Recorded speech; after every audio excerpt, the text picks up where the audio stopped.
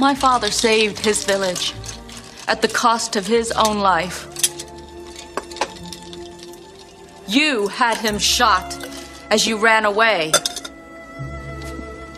A hero at 1,000 paces. I'm sorry. I don't remember any of it. You don't remember? For you, the day bison graced your village was the most important day of your life. But for me, it was Tuesday.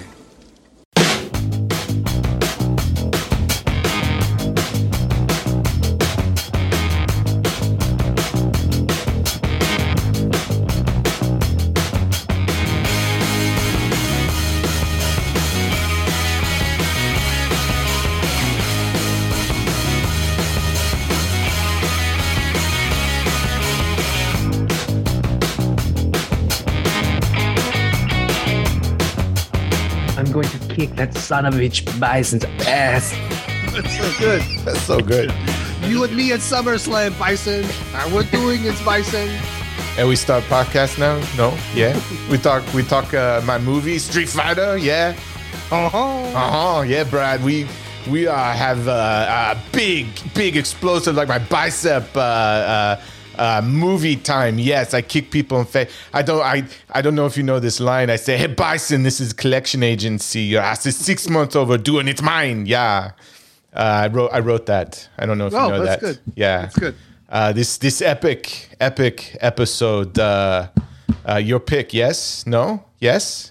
Yes, it is. This is episode, what number is this? 93, maybe? Yeah. 93. I don't know. I cook out of my mind. So, and we're doing Street Fighter from 1994. Yes. So you're going to hear a lot of bad Jean-Claude Van Damme impressions tonight. But bad? Speak for yourself. Or fantastic. Speaking of which, we had to bring on some Jean-Claude Van Damme experts. And we know not one, but two of them. And so we get just the pleasure of having both Sammy and Jose on for this epic throwdown of an episode. Sammy, Jose, how you guys doing tonight? Good. I'm doing good. Happy to be here. Always happy to be here. I am good. I am glad to be here. Oh, good. It's good. I so happy. You here. I just your want Van Damme is very close to Schwarzenegger, so there's a very thin line there. Yeah, it is very Schwarzenegger-y, but they're close anyway. They're all from over there. I'm drinking a Waterloo for in honor of Shadaloo. So there you go. Yeah. There you go. Oh, yeah, today's a Guinness, a porter. So I'm Diet Coke, Sick Pride Sammy from Sandaloo over here. Okay. California Performance Company Protein. Ooh, wow. Okay. I just came from Zumba with the seniors, so I needed a little protein injection. Got it. Oh. Keep it G-rated. There's some more comments. There's some behind the scenes injection. Yeah. So, Sammy, this is not the first time you've talked about Street Fighter, right? No, this is not the first time I've talked about Street Fighter. I was actually going to go back and listen to our GGTMC episode of our Street Fighter review, but I didn't. So this could be embarrassing because I could end up saying something different than what I said on that. But you know what? That's podcasting. That's it. Hey, your opinion changes over time, right? Yeah. That was like 10 years ago. So yeah, it's been a while. Yeah. I thought, listen, before we talk about this film, because this is going to be a fun discussion, I want to know, because in my opinion, the Jean-Claude filmography is pretty solid. I don't know what you guys think, but he is one of my favorites of, let's say, the non-Hong Kong face kickers. I really enjoy his films. I like him more than Steven Seagal and some of the others. Hands down. Seagal's a joke compared to Van Damme. But I'm really curious. Hey man, don't say anything bad about my movies. Oh boy. This is just gonna be. Look out, mother freaker. Mother freaker. We're gonna the cable version. Yeah, of we're gonna Out for Justice. We're gonna derail so many times. Well, let's just talk about it. I don't know if this was easy for you guys. I initially asked for top 3 Jean-Claude Van Damme films, and Sammy, you were like, no, it's got to be 5. And everybody was like, I don't know if I can pick 5. I could pick like 15 easy. Now getting it down to 3 was hard, but 5 is a no-brainer for me. So we're going to start with you, Jose. We're gonna talk about the top 5, and you have to rank them. So top 5 Jean-Claude Van Damme movies. So we're gonna start with your number 5 pick. What did you choose? So I only prepped 3, but I will add 2. I will give you number 5 is probably Cyborg, the Albert Pune directed canon Cyborg, which, you know, there is a director's I've cut seen it out there. There's a sort of like a scut one that was like put together. It's not officially released, but I like both versions, the theatrical and that. But that would probably be my 5th. Okay. Slinger. I think it's called Slinger. Slinger, yes. Yes, the Slinger version. When Albert was hitting conventions, because I think, Brad, you and I met him in Louisville because he had hit that convention. And we had talked to him for a long time because he was debuting, I think, his sequel to Sword and the Sorcerer at midnight. But yeah, we picked up a copy of Slinger from there and saw that. Your listeners cannot see me. My jaw is dropping. That you guys met Albert Pune. He's fantastic. So I love him. I would be remiss if I didn't bring this up, but the opening part of that movie of Cyborg, I believe, is in Method Man's debut album Judgment Day, Takao 2000 Judgment Day. I think it opens that album. So, okay. Wow. Yeah, if I remember correctly. Good Trivia pick. bomb. Yeah. Nice. Love it. Good pick. All right, Sammy, what's your number 5? Oh man. So I'm the reason why this is so complicated, and I understand that. And the reason why is because I love so many Jean-Claude Van Damme films. Preach on, brother. Preach on. I was one of those guys growing up, and everybody would call him like a ballerina or something like that. And I would say, no, you guys don't get it. Those are the guys that last. It's not the Steven Seagals. It's not the Chuck Norris guys. It's not the guys with the guns all the time. It's the guys that can do the crazy kicks or some kind of silliness, or where they would fetishize the violence. You know what I'm saying? Yeah. I mean, I'm speaking to the choir here, but I know that I'm just talking to your audience here. That's why I always knew he was going to last. I knew he would become a joke for a while because he's easy to pick on, but his career, it's not like Schwarzenegger's because he became a huge star, but it's similar in some ways with his accent and, you know, his looks and everything. And he reached a height and then he kind of plummeted and then he kind of came back. So I just want to get that out there because I'm a huge JCVD fan. I think he's probably not the nicest guy in the world. He might be a bit of a prick. He might be a nice guy nowadays. He might be a little humbled, but I think he can do a lot. I think he can do action, comedy. I think he can do it all. So anyway, I'm going to go with, oh man, this is so hard. My list is like struggling. As you you're are talking. struggling. Yeah. Well, as you guys are talking, my list is changing.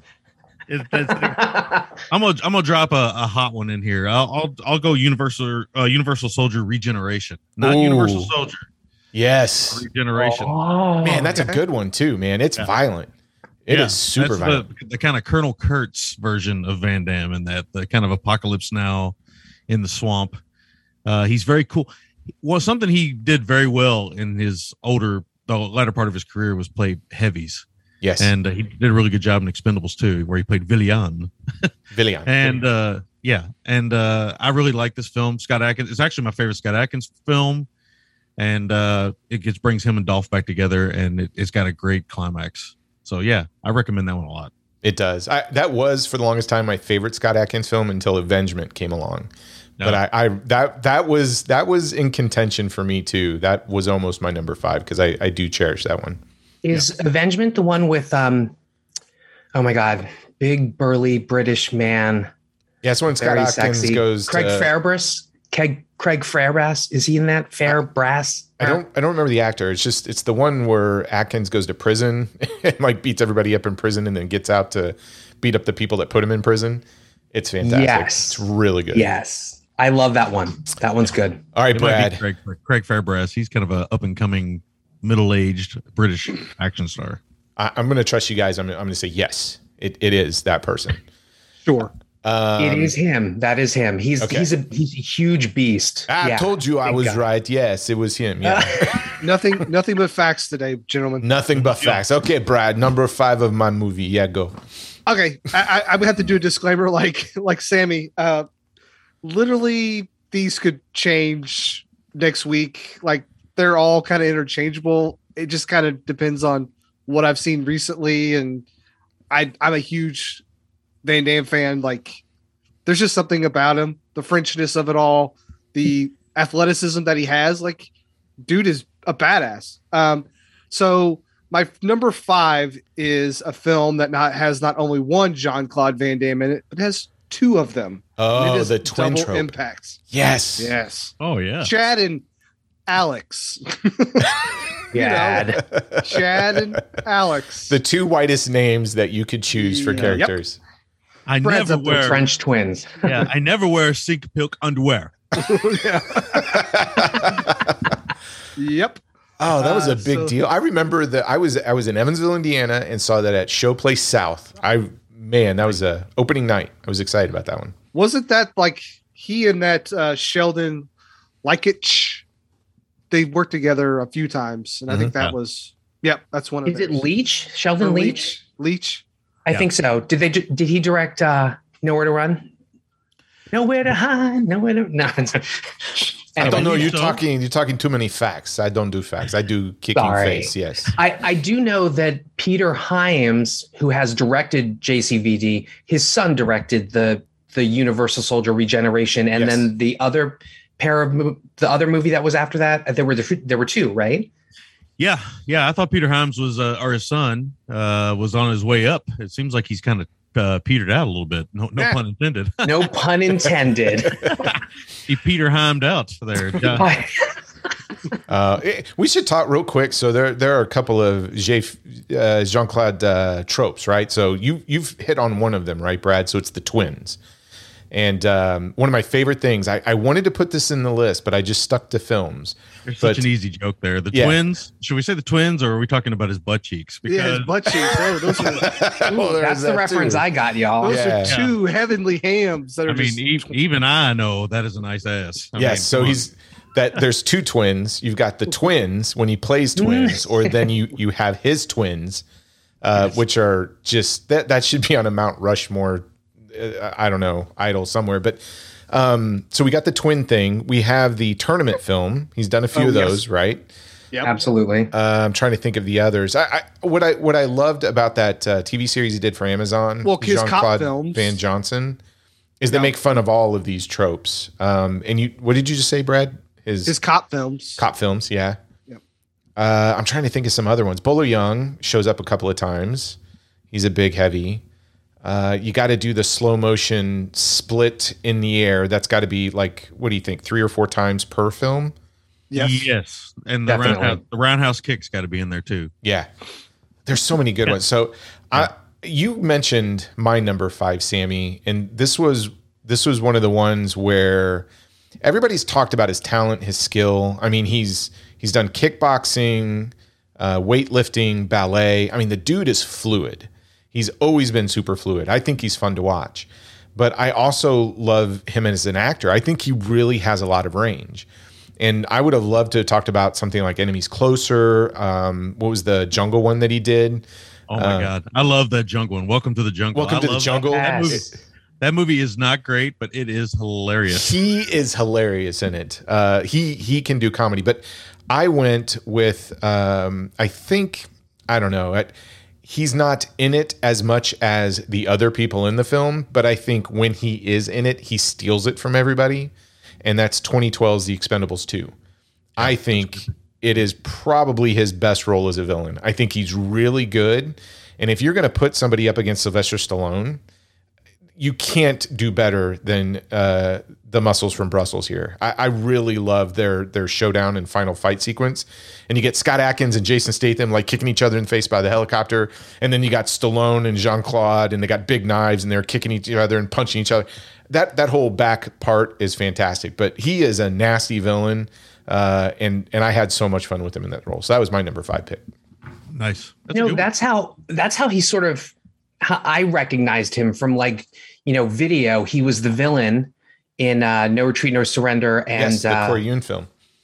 what was the other? There was another movie where he played a villain. And the weird Black thing Eagle was with that Sho Kosugi came out the same year, 1988. Black Eagle. Yeah. Definitely, Where definitely he was Black Russian. Eagle. Definitely Black He's Eagle. supposed to be Russian. What? Yeah. Anyway, but it was interesting because he had filmed Kickboxer first, and Cannon was like, "We can't release this. He's awful for whatever reasons." And then those movies came out, and people were like, "Who's this villain guy? He's pretty fantastic in his butt and his kicks." And then they ended up releasing, Kickboxer, and it was a sensation. Yeah. So Cannon had the wrong take on him, and then they were like, "Oh yeah, we got to release this."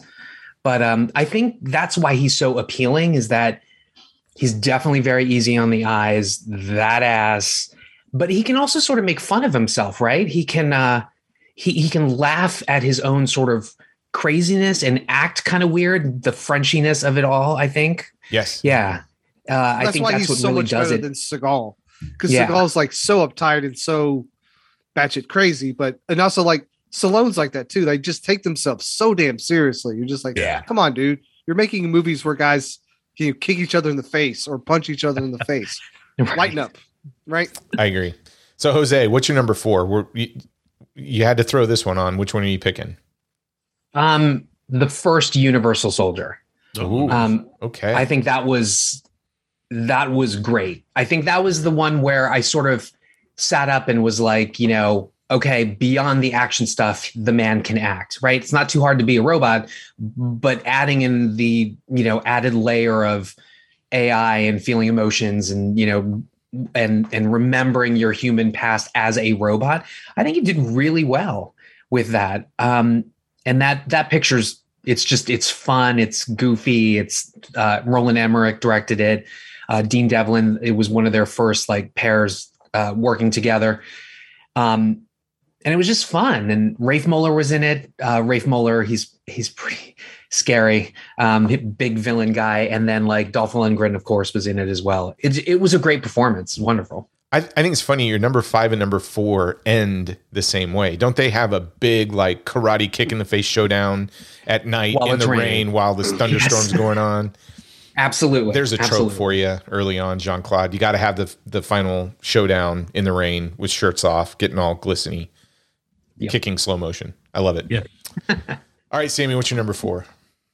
All right, so this one's kind of been mentioned. I'm kind of playing it close to the vest here as we go along, but I'm going to go with 1993's Nowhere to Run. I'm going to go with that one. Oh, yes. So that's directed by Robert Harmon. A little earlier we said Sheldon Lettich, but it's actually Robert Harmon who directed The Hitcher and a few other things, and that's got a story by Joe Esterhaus and Richard Marquand. It's not it is in some ways atypical Van Damme in that you do get the gratuitous butt shot. I think he gets out of a lake in this one, and so you get wet cheeks. Yeah. And but it's got Ted Levine in a great bad guy performance. It's got Rosanna Arquette. She gets nude for those of us who love that. So you got all that going for it, and it's kind of a romantic kind of, I don't know, a stranger in a strange town type of thing. It's kind of a play on Shane, right? Yeah, little it's bit? kind of a play on Shane, yeah. And I think it's very well Shane. shot. Yeah, Yeah. I think it's very well shot. And Harmon, I think, who is an underrated director who just really never got his due, in my opinion. It's got one of the Culkins in it and stuff. But yeah, it's pretty good. It's a pretty straight-faced Van Damme performance. So I'm trying to mix it up here. I'm trying to get the funny, the ludicrous, the straight. This was the first time I thought, well, this guy can actually act. He's not agree. that bad. Yeah, and it's a very underrated film. I don't think enough people have seen that one. And it just snuck out. Next thing you know, it's on home media. And I don't even remember playing in the theaters at that time where I lived. And it just popped up. And I just feel like everybody just avoided it or looked over it. But it's not wall-to-wall action. It's got really good story to it. It's between Universal Soldier and Hard Target. So it's kind of sits in a weird spot in his filmography, because Universal Soldier was a big hit. Yep. Well, for what it was, and then this came out, and it just kind of, like you said, just kind of snuck out. And then Hard Target was really pushed, and then of course Time Cop after that. But we'll talk more about those, I'm sure. Somebody's going to bring up another one of these films. Oh, I think so. I think so. All right, Brad, what's your number 4? Well, my number 4 goes by some different names internationally, like Absence Without Leave or Wrong Bet. It is 1990's Lionheart, Oh which boy. finds Absence Without Leave. That is a terrible title. Yes, I know. Absence Without Leave. Wow. Yeah, this one. This is attendance, but not perfect. Yeah. So, Troy was talking about, the underground fighting. This one is, let's raise money for my brother through underground fighting. So, yep. Yeah. I think I watched the Arsenio Hall interview when this was coming out, and because I feel like Jean-Claude was on Arsenio Hall like every other week in the 90s. That's how I spent my week, watching Jean-Claude Van Damme interviews. I just went down the rabbit hole. That's a good pick. All right, my number 4. I'm sure it's going to show up on somebody's list. It's one. So what I love about Jean-Claude Van Damme movies is there is always a sequence that will always stand out in them. Whatever you say, you can go, well, this one's totally garbage. And I would say, look, you can say 90 minutes of face kicking is garbage. You're wrong. But there's always one scene that you'll go, holy shit, did he do that? And how cool is that? So for me, and I really think this is actually a really good film, but it's 1994's Time Cop, directed by Peter Hyams. And the scene I'm talking about, where I remember seeing this in theater and going like, holy shit, is when they're trying to electrocute him or something in the kitchen, and he jumps up and does those splits on the cabinet, and you're like, bare ass. Yeah, and close to bare ass, I think. Yeah, he's like in some boxer briefs, but he's practically naked with those boxer briefs. That's the way I spread my Nutella. You know what I'm saying? Oh my god. But I love that film. But when that happens, I swear, in the theater, there was an audible gasp, and not just from the girls, but all from the guys. Like, holy shit, am I gay? I might be gay. Yes, because that was fantastic. Yeah, it's awesome. But that movie. Can we get a time? Wait, I had the same awakening. Time out. What? That's how I spread my Nutella. Okay, continue. That's a good one. Okay, well, my number 3 was Time Cop. So, yeah. What do you want to say about Time Cop? I mean, we're probably getting into the territory where we're going to be. No, I mean it's yeah. I think that and Universal Soldier is kind of the sci-fi Jean-Claude that I really dig. Universal Soldier was like the first one I wanted to put it on my list, but I just didn't have room for it. So Time Cop was the one I think is a little bit better in the sci-fi genre myself. So yeah, I agree with you. If I had to choose between them, I mean, although Universal Soldier, I know it's tough. Yeah, it is tough. Okay, Jose, now we're in your top 3. So these were the 3 that you originally picked, right? Yes. Okay, so what's your number 3? It was Time Cop, actually. All right. What do you want to say about Time Cop?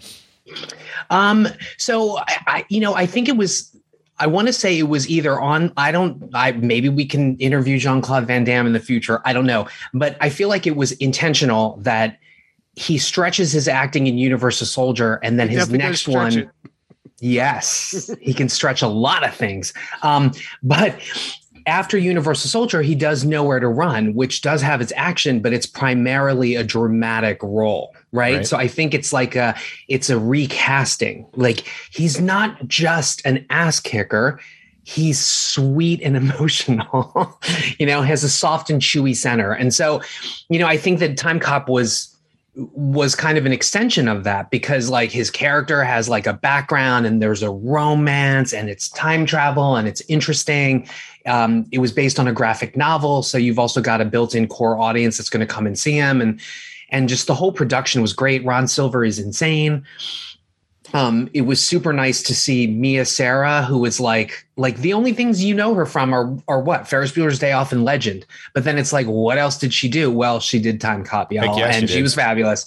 So, and then of course, Max Walker's wife, son. Yeah, yes. Melissa, wasn't it Melissa? Yeah, I think so. Yeah. And Gloria Rubin is in that as well, who shocked the hell out of me because there's a twist with her character. I'm sure everybody's seen it, so I'm not spoiling anything. She turns out to be part of a baddie, basically. Mm-hmm. But I've always appreciated her. She's interesting because she became an actress, right? Obviously. But then she put her acting career on hold to go tour as a backup singer for Tina Turner for like a year and a half. Oh, so, wow. I didn't know that. Yeah, I've always appreciated Gloria Rubin. I love her. That's cool. All right. So we've got 3 votes for Time Cop. Sammy, what's your number 3? So this is why it got complicated for me. Okay. Okay. Because I was like, what am I going to do? So I'm going to cheat a little bit. Okay. Cheating's fine. Number Cheating's 3 good. is a tie between Death Warrant and Sudden Death.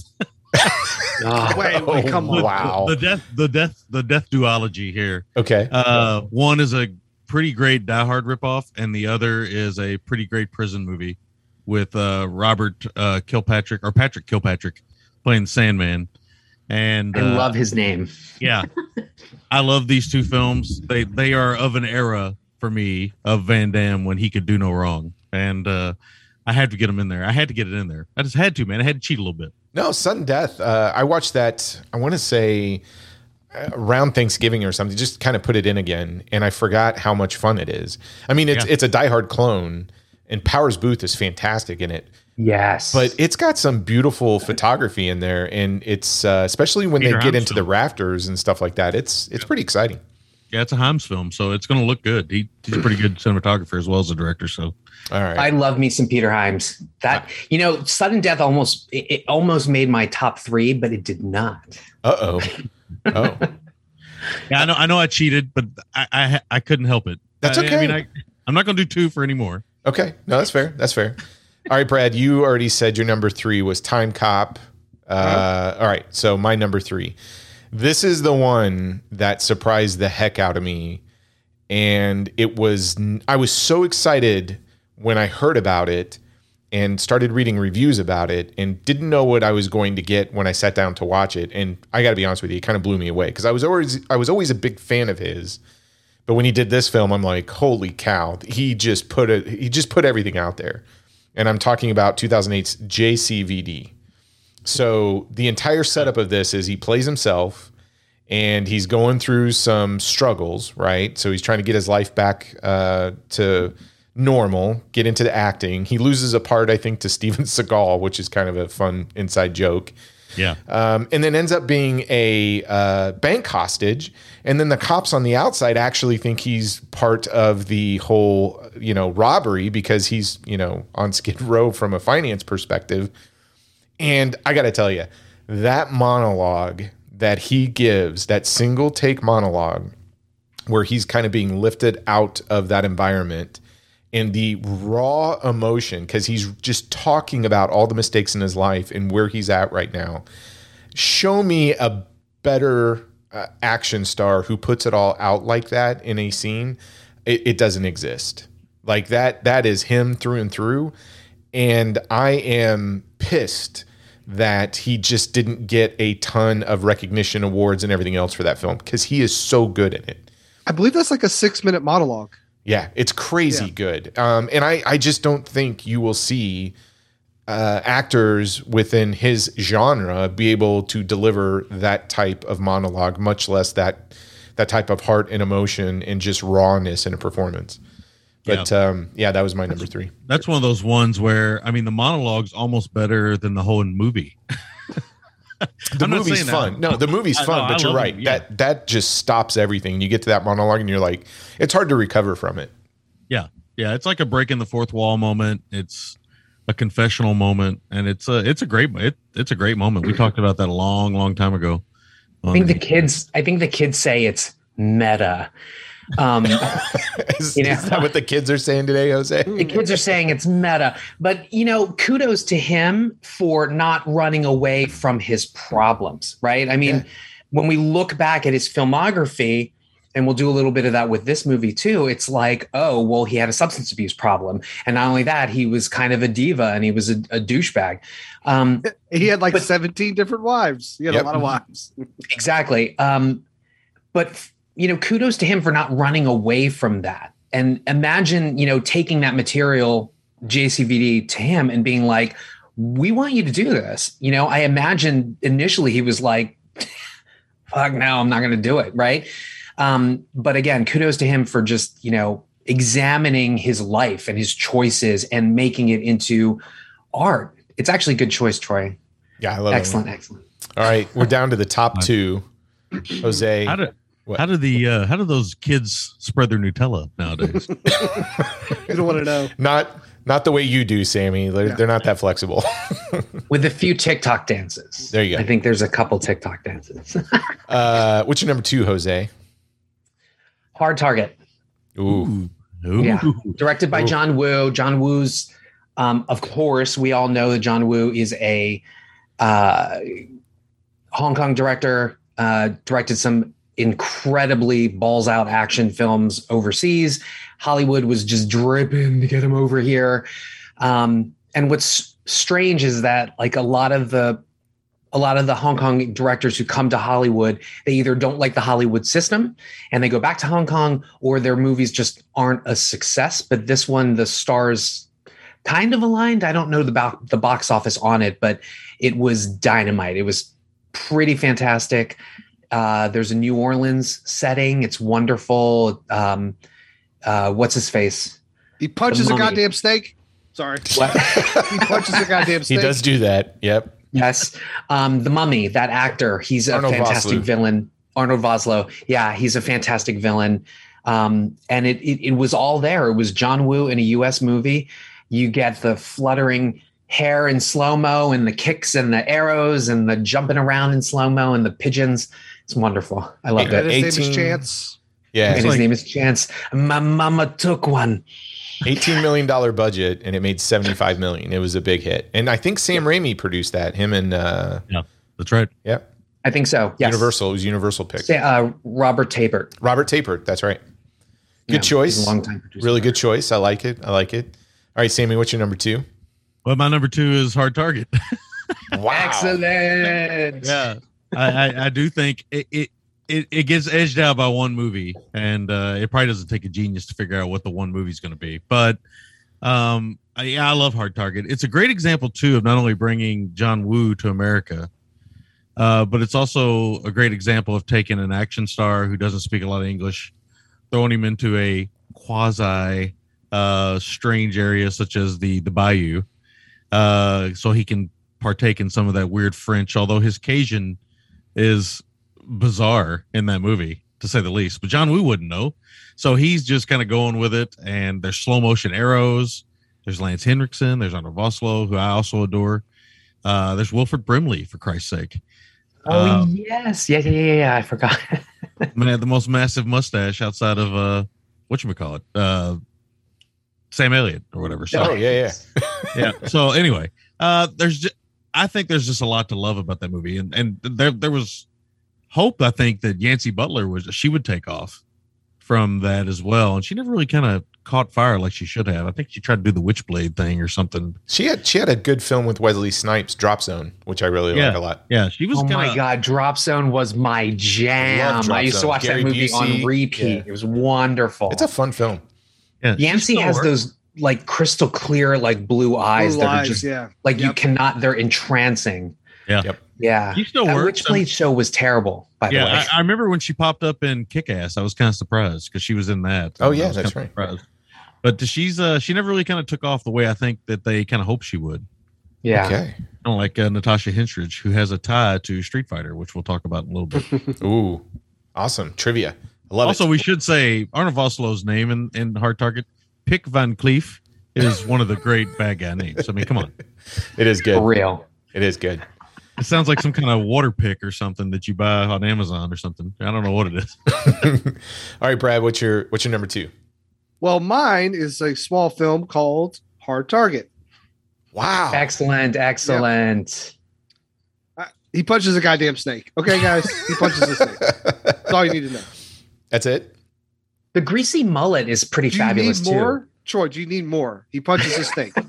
It's good. It's good. I'm going to tell you. Thank you. Does he drive a convertible in Hard Target? Yes. Yes. Well, he drives Yancey's convertible. Yeah, Yancey. Yeah, Yes. Yeah.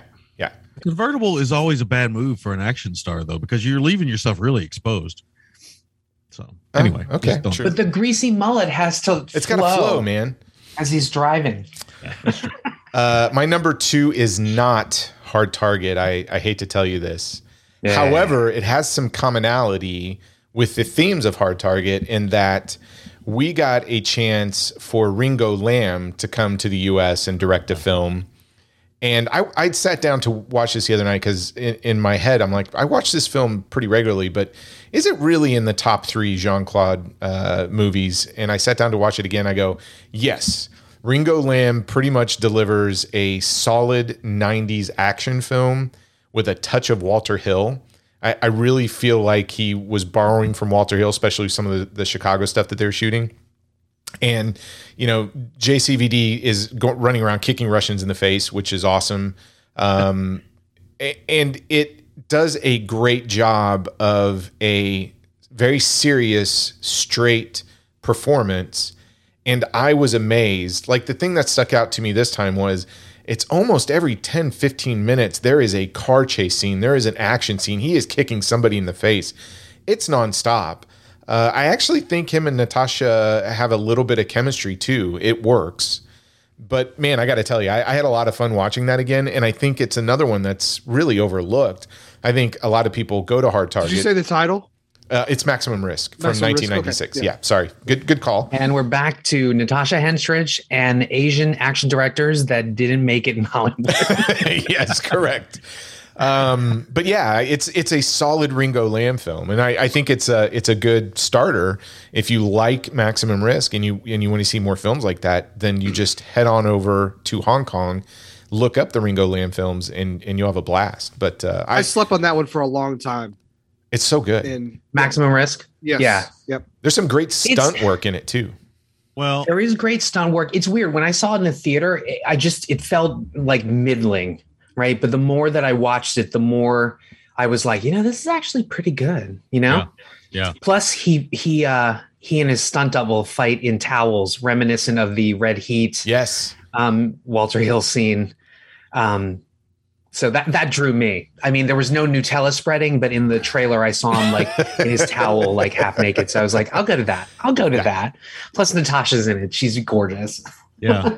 So that comes after his directorial debut, The Quest, which it's okay. I think it's a bit of a dud, but it's okay. It's a tournament film. I love The Quest. Yeah, he over directed The Quest. Yes. But that begins that interesting time where people both like him and loathe him. Yes. Because he does Double Team and Knockoff and stuff like Legionnaire, which Legionnaire I was really excited about because it was the first film released straight to DVD that I ever bought. Oh, okay. It was released straight Nice. to DVD and it had like 4 commentary tracks on it or some craziness. And I bought it immediately for like $30. And I was just like, oh man, I spent $30 on Legionnaire and I'm going to watch it. And I made myself watch that like 10 times. And I still don't think Legionnaire is a very good film. So No, it's weird. I mean, Choi Hark, John Woo, Ringo Lam. I don't think people understand that without Jean-Claude Van Damme, I don't think we would have had the Asian influence on our action films from 90s on without Jean-Claude kind of getting paired up with these directors. yeah, 'cause Troy does Knockoff and Double Team, right? Yeah, and I love Double Team is so bonkers. It's absolutely ridiculous. But I love the fact that you get a climax with Mickey Rourke, Jean-Claude, and a tiger with a bunch of landmines around. It's fantastic. And there's some great action choreography in it too. But the whole story is just bonkers. But the other thing I really like about Maximum Risk is you get to the end and you have all these firefights. Jean-Claude fires like 1 shot, maybe 2 shots, and he's hitting people left and right. He just doesn't miss. And I love that. I mean, you get John Woo where bullets are just flying, like the ammunition is plentiful, right? And then you get to Maximum Risk and he's like, I'm going to shoot that guy and he's dead. I'm going to shoot this guy, he's dead. I mean, he like maybe goes through half a clip. And you get that last sequence in the meat factory where he's hanging upside down shooting the corrupt FBI guy. It's so cool. I love it. I love that film. Yeah. All right, Jose, All right. what's your number 1? All right, this is going to be a controversial choice. Oh, Because you're going to be like, out of all of them, this is the one.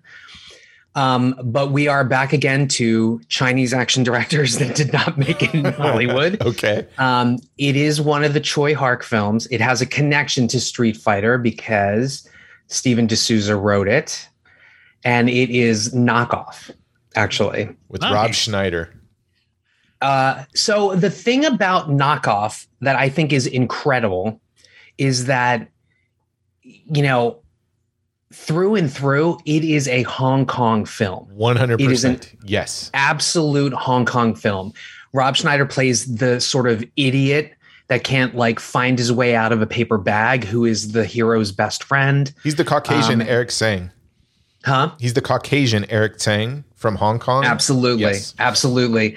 And it's, you know, it starts with a bizarre rickshaw race and like with Rob shots Schneider of like inside, like whipping Jean-Claude's butt with an eel.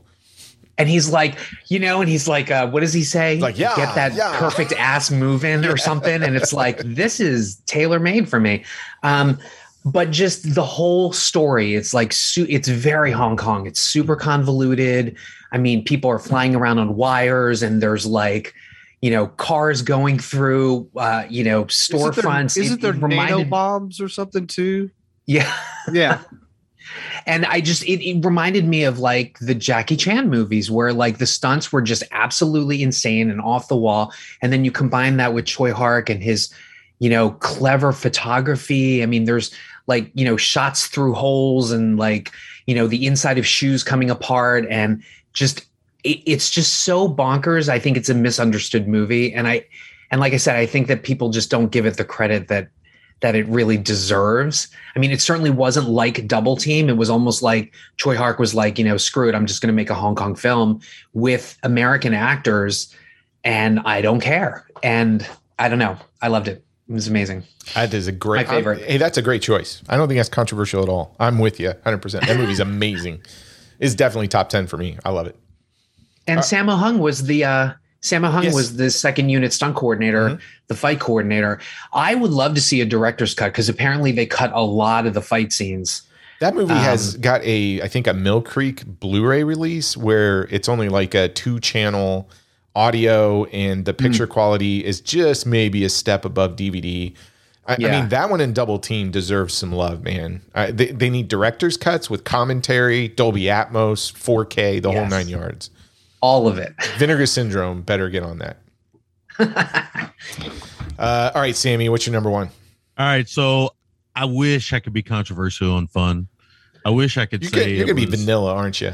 Yeah, well, I'm going to be very. I mean, it's a movie that's near and dear to me. I consider it maybe the second best tournament film. Maybe the first one being Master of the Flying Guillotine. But I love Bloodsport. I've loved Bloodsport since I saw it. I watched it 1,000 times on cable. The minute home media hit and people were buying VHS tapes, I think I burned through 3 VHS copies of JCVD of Bloodsport. I've owned it in just about every format. I just think it's the perfect Van Damme film. He plays this kind of, he's tough, but he's also kind of naive. It also has some of his best action acting and some of his worst action acting, and I love it for that. I love the slow-mo Bruce Lee type stuff that they do. I love the whininess when he's training, and the introduction of his splits by stretching him across bamboo and doing everything like that. Yep. Hit his legs.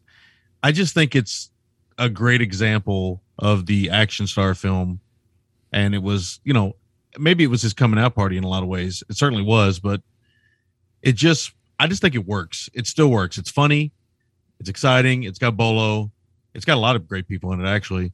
And I just think it's like it's almost the perfect tournament film. Like I said, Master of Flying Guillotine I might like more, but that's funny because Master of Flying Guillotine kind of has some Street Fighter influence, or it influenced Street Fighter. Yeah. Yep. But so it's kind of weird how this all comes back around. But like, you know, pound for pound, this is one of the best tournament films, I think. I just love it because none of the tournament fighters are like absolutely ludicrous either. They all seem semi-realistic, if that makes sense. Well, it's based on legendary Frank Dukes, which if you want some fun, go check out Don the Dragon Wilson and his Facebook post, because he has taken Frank Dukes to town over the whole legitimacy and the kumite and everything else, and it is awesome. Frank Dukes is a joke. I mean, let's just put it out there. That whole kumite and everything that Bloodsport was based off of is absolutely ridiculous. And even the guy who wrote the article, I think in Black Belt Magazine, who interviewed Frank Dukes, came back and said, "Ooh, I really screwed up publishing that article because I guarantee none." And Frank Dukes has like books out there claiming that he worked for the CIA and did all this. Yeah. See, that guy's saying all that. That guy's saying all that, but see, what he doesn't understand is he actually did the world a service because he brought the world Bloodsport. He did. But yes, that's all the silver lining, Nutella. Silver lining. You just got to go down the Frank Dukes rabbit hole, and it's hilarious, especially watching Don the Dragon Wilson just tear him apart. But yeah. It's funny. They did Mondo Baltimore did a showing of Bloodsport, and my kids had never seen it. And this is right before COVID happened, and they were showing it at the Parkway. So it's the old theater. It's built in like 1917. Sold out audience, right? One of the best screenings I've ever seen of Bloodsport because everybody's laughing, they're cheering. And as soon as it's over, my daughter's like, that is the most misogynistic film I think I have ever seen. And I loved it. It was hilarious. Yeah. I don't know if it's maybe it is misogynistic. It's certainly overly macho. There's no doubt about that. Yeah. No lies detected. It's certainly macho. Also, I think Sheldon Lettich, did he not write that too? Yeah, he wrote it. Yeah. Yep. Yeah. All right, Brad, what's your number one? Well, I too like a good tournament film. My go-to was always Enter the Dragon because that was the first one I saw. The second one I saw was Bloodsport. Ironically, Bolo was in both of those. Bloodsport is probably my second favorite tournament fighting movie.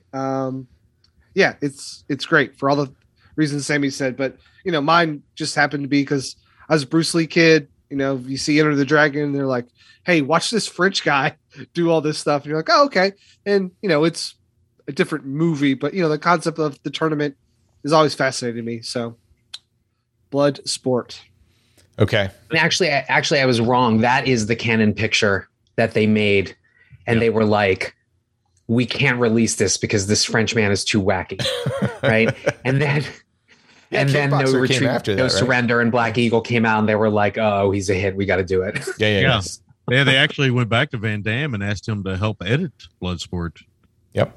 Which he accentuated his stuff. Which again, the fetishization of his moves it's important for these. I mean, think about all the action stars you really love. We stick on certain things, right? Donnie Yen, it's a certain kind of kick. Jackie Chan, it's all the things he does. I mean, this can go on and on. I could talk about this forever, but that is the important thing. And I think Van Damme knew that. I think he had been around Hollywood enough to know that he needed a trademark. He needed something to make him stand out. Yeah. No, I agree. I think people forget how good the music in Bloodsport is for an 80s film too. It's got great theme song. It's always got some just I don't know. It's got a good groove always happening during the training sequences and the fighting sequences. I do love that film. It's a lot of fun. I want to switch my number 1 and 2. Some of the trivia on Bloodsport. Former U.S. President Donald Trump has described Bloodsport as his favorite film. Well, I mean, it's a very right-wing film. It is a very right-wing film, Americana, hurrah! But let's don't let that color your taste. Yeah. Let's moving on. Moving on. So. You guys were almost right. There is a right answer. There is a right answer to the greatest Jean-Claude Van Damme film of all time. You barely missed the mark. I think all of you put as number 2, 1993's Hard Target as the second best. Gentlemen, you're 100% completely wrong. Hard Target is the greatest Jean-Claude Van Damme film ever made. And allow me to list a few reasons why. First, you have John fucking Woo. John Woo, all right, and I would go on the record to say that Hard Target is probably John Woo's third best film, and I would rank them Hard Boiled the Killer, Hard Target, and then A Better Tomorrow. I think Hard Target kind of brings all of the things that, and Face Off probably good for. Hard Target is just... I want his face. The best American representation of Hong Kong gun fu done by the master himself. Next, you get one of the greatest cinematic mullets in history with just the right amount of grease so that the sunlight will glisten. And man, when he drives that convertible, does it flow. It's fantastic. Yeah. Third, as Brad has pointed out like several times, he punches a fucking snake. He slaps it around, punches it, and then leaves it as a booby trap. He like takes the rattle part off of it and leaves it as a booby trap to take out one of the guys. There's not a better. I mean, Rambo couldn't even do that crap, but Chance he does that, and it's perfect. Okay, he does a flippy, like several flippies with a silver shotgun. Tell me something that looks cooler. You can't, because that is the coolest. He shoots a guy like 15 times and then slow motion kicks him in the face. I mean, at that point, you're about Troy, ready why to... is this? What kind of name is Chance? His mama took one. My mama took one. My mama took one. Oh, and I'm not done. There's so much face kicking and slow motion face kicking in this film. Yeah. And there's a point where his face kicking is so good. Like when he's about ready to kick somebody in the face, he's got that trench coat and he kind of pulls the trench coat back. But instead of like revealing a gun that you would in a Western, you're like, oh, look at that thigh. That thigh is dangerous and he's going to kick some motherfucking faces. It's so awesome. Then you get you get balancing on a motorcycle where he flips over a car, then shoots the motorcycle to blow up the car. Freaking amazing. And that's the sequence. So there's, action here and there in the beginning. As soon as that sequence happens, it's nonstop action. It's wall-to-wall action. Like, you have better use the restroom because from that point on, you can't leave. It's just your eyeballs are being exposed to like the greatest action that America had to offer in 94. You get Lance Henriksen and Arnold Vosloo as some amazing bad guys. And, Lance Henriksen just chews the scenery up. And I love that little one-shot gun that he has. It's the most stupid thing a villain should have, but he makes it so cool, right? And then you get Wilford Brimley doing action scenes. Wilford Diabetes Brimley is shooting people in the face with arrows, and it's so badass. Gentlemen, I rest my case. You guys are totally wrong. Hard Target is the greatest Jean-Claude Van Damme film. I would even go on record to say that in 1993, that was probably the greatest movie ever made. I'm not sure. I'm sure there was another Jackie Chan film that was released around there, but I don't think it hit the levels of Hard Target. So yeah, punches a goddamn snake. Punches exactly, Brad. So I'm glad you guys put it in your top 3, but you're wrong. It should be number 1. One of the great things about action cinema also is character names are always great. Like Chance Boudreaux and Jack Rubidoux and some of these other characters. He played Vincent Brazil. He played in Assassination Games. Yeah. But possibly my favorite title for any of his characters is in Monaco Forever. He played Gay Karate Man. So I need to check out Monaco Forever. I've never seen that. I'm adding that to my watch list. Sounds awesome. Gay Karate Man. Yeah, Gay Karate Man. So I don't know. You know I'd what? like to see how he gets that title. Yeah, we have spent an hour talking about Time Guy is losing his goddamn mind. Oh my God, Time Guy. Time Guy hates us now. God, wow. And this is Here's what I'll say to Time Guy. Go rent Time Cop. He can jump to the future to hear the Street Fighter. I'm telling you, this is not the first time we're going to have a Jean-Claude Van Damme movie on the show. I guarantee Knockoff will be coming up shortly at some point because that movie's freaking amazing. But let's talk about Street Fighter. Brad, you usually start off with the numbers on this one and the critical reviews. I think this one, we are putting it on a show called Not a Bomb, not because of its financial numbers. Yeah. I think it did okay. It really comes down to the ratings and the reviews when this thing came out in 94, right? Yeah. So released 2 days before Christmas in 1992. So that's December 23rd, 1994, with a budget of $35 million. Makes domestically, makes $33 million. Internationally, makes 66 for a grand total of $99 million. Opening weekend makes 6.8. So Troy, you hinted at it. Its Rotten Tomatoes score is. Anyone have a guess? 25. Almost 12%. 12% on Rotten Tomatoes. 12%. Wow. Yes, 12. No. 12%. That's Yep. harsh. And The aggregate is wrong. The audience score of over 50,000 reviews, 20%. 20 Yes. people. What's wrong with you? Internet, you're in timeout. But Troy, the only really review that we care about around here That's right. is the Christian website's Oh, boy. movie guide, That's right. which after doing a little bit of due diligence, which means the bare minimum, I found out the rating score. We had a rating question score- about the rating score last because every time we would reference everything's in the negative, which makes sense given we talked about Predator 2 and stuff like that. So this is the dumbest rating score I have possibly ever heard. It goes from a +4 to a -4. Oh, okay. A +4 is exemplary. So it's biblical, usually Christian worldview with no questionable elements whatsoever. Yes. So, those Christians are always exemplary. Yes. I like my movie at a -4 then. Yeah. Yeah, +3. The one good thing about Christians is they prove themselves over and over and again to be Yes. exemplary. Yeah. Yes, exactly. +3 is moral, some minor questionable elements. That's it. Okay. +2 is good, moderately questionable elements.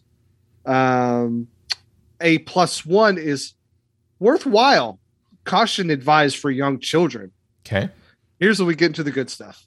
-1, caution. Caution advised for older children, including teenagers and sensitive adults.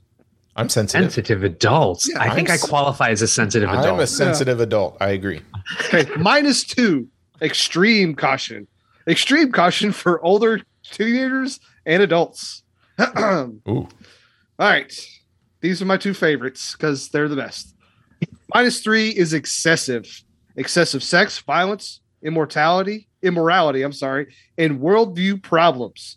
Sometimes excessive content, such as violence, is in other redemptive movies, such as Saving Private Ryan, but these are movies to avoid. Oh, the -3 is what we're Worldview supposed to avoid. problems Yeah. makes a -3. Look, Yeah. we can't have worldview problems in our films, Jose. That's just No, you can't Well, I question. mean- It can't. That is the Christian mythos, and if we don't talk about it, everything's okay. Yeah.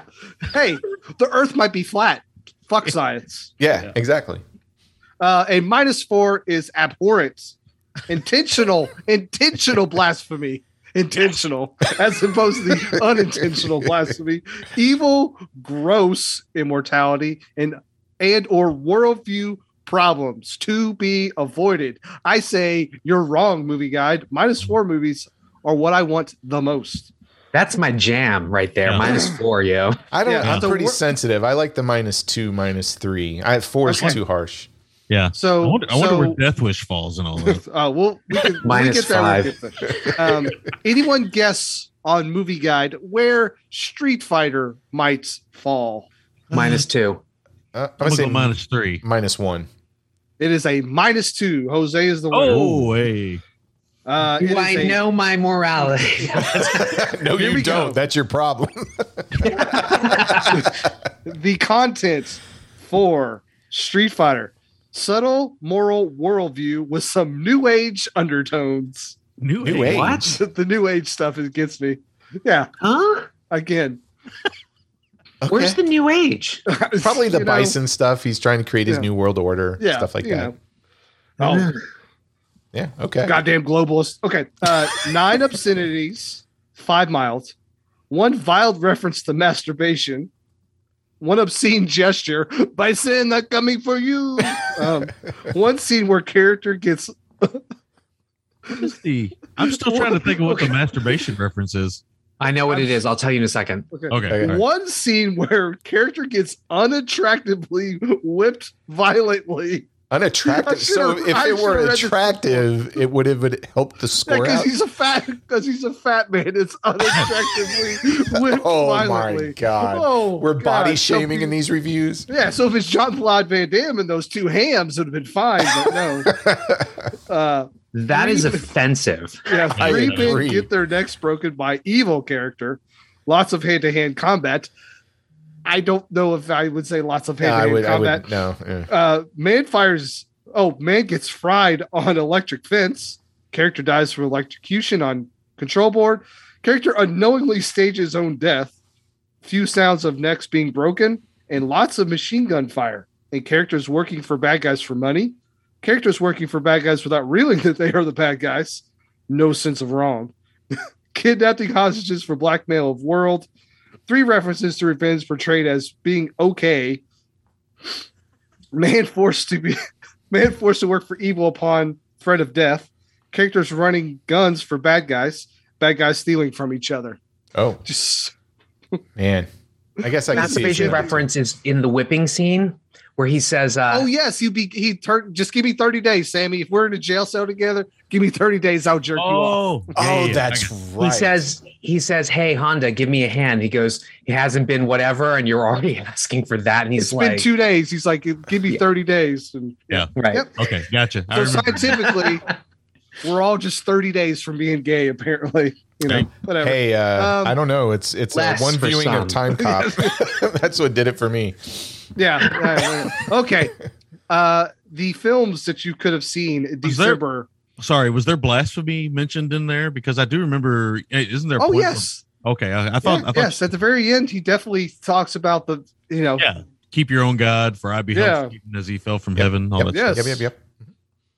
I followed Mr. Crowley, or I don't know, whatever. Mr. Crowley. Yeah, Mr. Saint. Oh my He god. doesn't say that. All right. Films you can see in December 1994. We've got Trapped in Paradise, Ooh. Disclosure, loved it. Demi Moore. Dumb and Dumber, Ugh. Speechless, Little Women, Richie Rich, Legends of the Ouch. Fall. Speaking of hams, Legends of the Fall. Yeah. Hello, Yeah. Brad Pitt. Yep. No One's Fool, Yeah. IQ, The Jungle Book, and The Madness of King George. Ah, Wow. Wait, which Jungle Book? I bet you it's the Is Sam. that Jason Sam Scott Neill. Lee, the Disney one? Yeah. yeah, I think so. Yep. Yeah, Okay. it would have to be. Madness of King George, Purple Piss. That's Oh yeah. Oh, Oh, that's a Okay, good lineup. Well, Jose, we asked you this week that's a good, to kind that's a of good lineup. Thanks.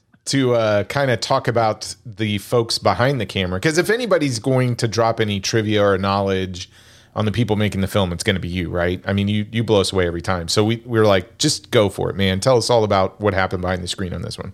All right, I'm gonna try to do this really quickly. Okay, so Time guy just tapping his watch. Yeah, it's like, come on. time guy's like, Tenez is never quick. Okay, so not with Nutella spreading. So anyway, here we go. Is this The movie is podcast written, now directed- a -3 or 4 No, yet? we're going to get to a -4 before the end of this show. Okay, God damn just it. make sure. Oh, yeah. Oh, we'll get there. All right, so the movie is written and directed by one Stephen E. D'Souza, who, if you ask me, I think he probably created the 1980s action cinema language, right? Yes. He is responsible for films like Die Hard, 48 Hours, 2 Schwarzenegger films, Commando, The Running Man. And so when you look at that, I mean, his stock in trade is mixing action with humor, and whether that's one-liners or finding the funny situation in a violent situation, right? Sully, I'll kill you last. Or, what is the Running Man, Maria Conchita Alonso? Because there's nothing funny about a fast man with a battery up his ass or whatever. Wow. Do you like my imitations? That was Anyway, so good. That was so good. Very good. He is also the screenwriter of films like Jumping Jack Flash, Hudson Hawk, Beverly Hills Cop 3, Judge Dredd, Ricochet, which is undervalued, if you ask me. That's the Russell Mulcahy, Denzel Washington serial John killer Lithgow. bomber thing. Yep. Oh, it's- And it's then he loved has around the these story parts. credit for Lara Croft, Cradle of Life. Also wrote Knockoff, which we talked about with Jean-Claude Van Damme. And then he also dove a little bit into horror, a little seen film called Bad Dreams, Yes. which Oh. I don't think many people have seen that, but it's really one of my favorites. It's a ripoff of that movie Phobia, the John Richard- Huston movie, but yeah, whatever, Ri- it's fine. It's great. Richard Lynch film, right? Richard Yeah. Lynch. Is it? Yeah. And Jennifer Rubin from Nightmare on Elm Street 3. Yes. So interesting thing about Stephen D'Souza is he hails from Philadelphia, and he was a published author for like PBS, New York Times, Premiere, and he really wanted to be a writer. So the way that he did this was that he went out to LA. He happened to have been on like a game show, and then he used that sort of like appearance to then use contacts. Like he had a contact at the Merv Griffin show to be like, hey, set me up with producers. I want to get my script ideas and my stuff out there, and I want to do stuff. So although we know him for all these movies that he's written, and obviously he directed this one, he also directed, I think, one other film as well. But he started basically with some very memorable television shows. He started as a writing editor and a supervising producer or producer on certain shows like Knight Rider. He was the showrunner for Spirit, the Spirit pilot with Sam Jones, who played the Flash. He also worked on several V episodes as well. And he was the creator, writer, and EP for Powers of Matthew Star, which is one of my favorite shows that I loved as a kid. Super Carrier, Adventure Incorporated with Michael Biehn.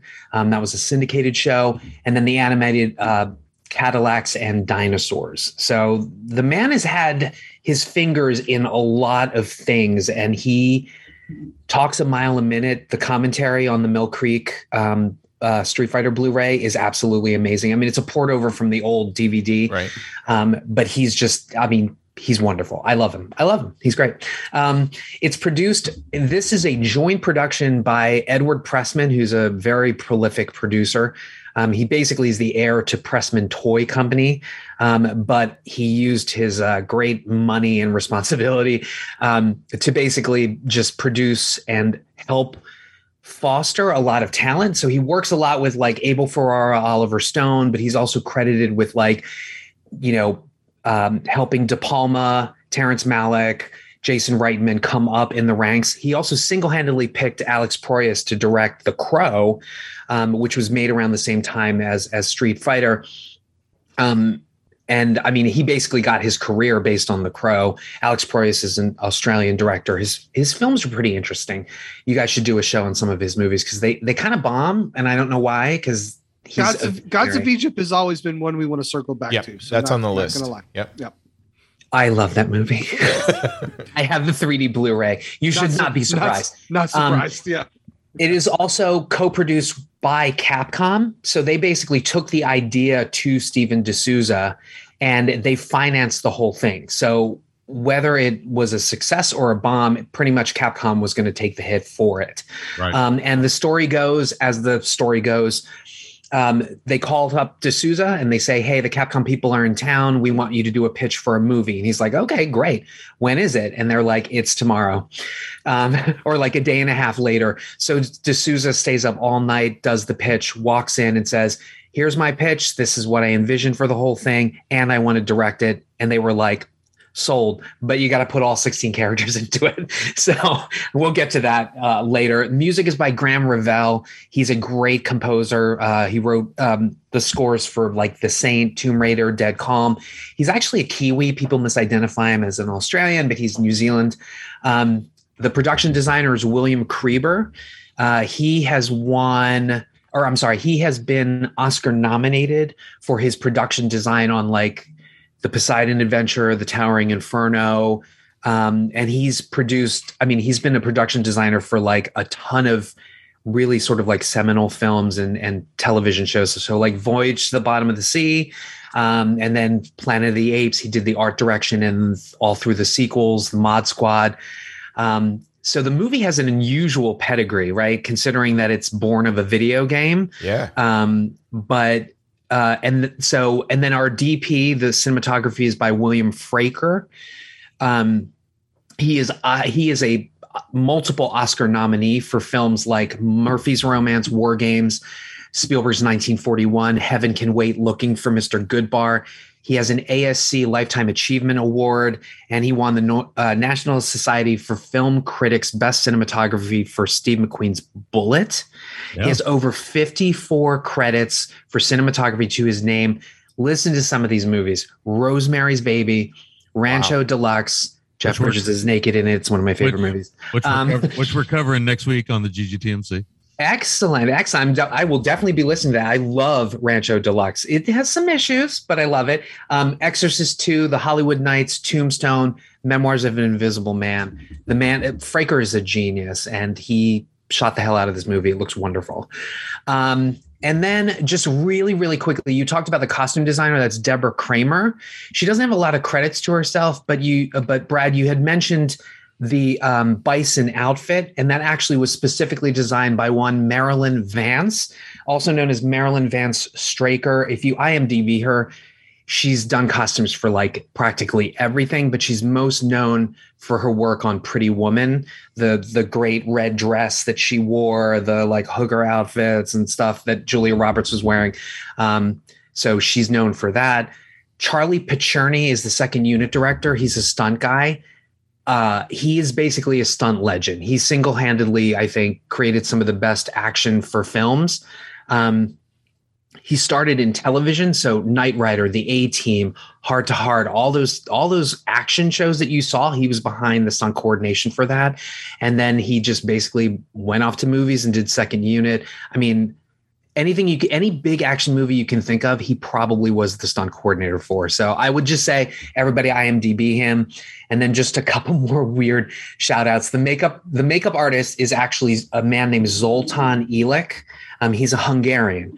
Yes. Interestingly enough, he has done the makeup for a lot of the Van Damme movies, but he is most known for winning the Oscar for the makeup in Mask with Eric Stoltz and Cher. Yeah. And he created the makeup for Max Headroom, which, you know, the young kids don't know Max Headroom, but Max Headroom was like a huge thing for 80s. Me. Completely my jam. But Zoltan Illich, he's Hungarian. He's a wonderful makeup artist. Star Trek Nemesis, Godzilla, Independence Day. Those are some of his other makeup credits. And my last shout outs are to the stunt people. So there's two personnel that I want to point out. One is the Raul Julia stunt double is a gentleman named Darko Tuscan, or maybe it's Darko Tuscan. Again, he's done a ton of stunt films, stunt coordination. He's probably best known as one of the two stunt doubles for Keanu Reeves in the Matrix films. So obviously the one that everybody knows is Chad Stahelski, but Darko was the one who, if Chad got, injured, he would basically take over. And then the other stunt person to really, really shout out is Mr. Mark Stefanich. I think I'm pronouncing that right. Stefanich sounds like a Russian patronymic. So the ich means child of, and then Stefan is his father's name, Stefanich, right? So Mila Jovovich, daughter of Jovo. Anyway, so Mark Stefanich is an ex-Navy SEAL, basically. So I'm sure he has some secrets and would have to kill you if he divulged them. But Stefanich has been the longtime stunt double for Van Damme, starting with the Twins movie, Double Impact. Mm-hmm. And then he doubled him basically in every feature after that. Universal Soldier, Nowhere to Run, Hard Target. He is the guy on the motorcycle. No, that was that's incorrect. That was Jean-Claude Van Damme. It was not. That it was totally the fantastic Mark Stefanich. No, that was Jean-Claude. He is the double here. Actually, if you watch in Sudden Death, there are times where Mark looks directly at the camera and you kind of still think it's Van Damme. But he doubled him, basically was his mainstay double for quite some time. So he is amazing. I love him. Okay. You didn't drop one name, and I always like Which name? You do all of these, and I got to tell you, I hate doing this section after hearing you do it because I will never get to the amount of detail that you get to. But I will say you left one, probably the most important name of the people working behind the scenes on this one, buddy. Well, tell me who the controller was, Troy. Oh, okay. So here's the interesting thing about that name. Yes. First of all, I thought you were going to say this. The second assistant director is James McTeague, who went on to run second unit on a bunch of action films and direct V for Vendetta and Ninja Assassin. Yep. But that's not who you're talking about. You're talking about Benny the Jet Urquidez. Benny the Jet Urquidez. Who was basically hired as the fight trainer for the cast. Correct. Yeah. So he was not the fight coordinator. He basically trained the cast, and he is featured in the movie as well. Yes. But what's sort of interesting? What's that? He's in there briefly, right? Just in the back of the. He's in a couple of scenes. He's actually in several scenes. Yeah. He's just kind of like hanging out in like several scenes. It's kind of bizarre. He plays the Sagat gang member. He's got such a unique face. he has a very, probably from getting busted up from all that boxing, kickboxing, and stunts, right? But I think there was a problem with him because he thought that the fight scenes were going to be one way. So he trained all the actors in a certain type of martial arts.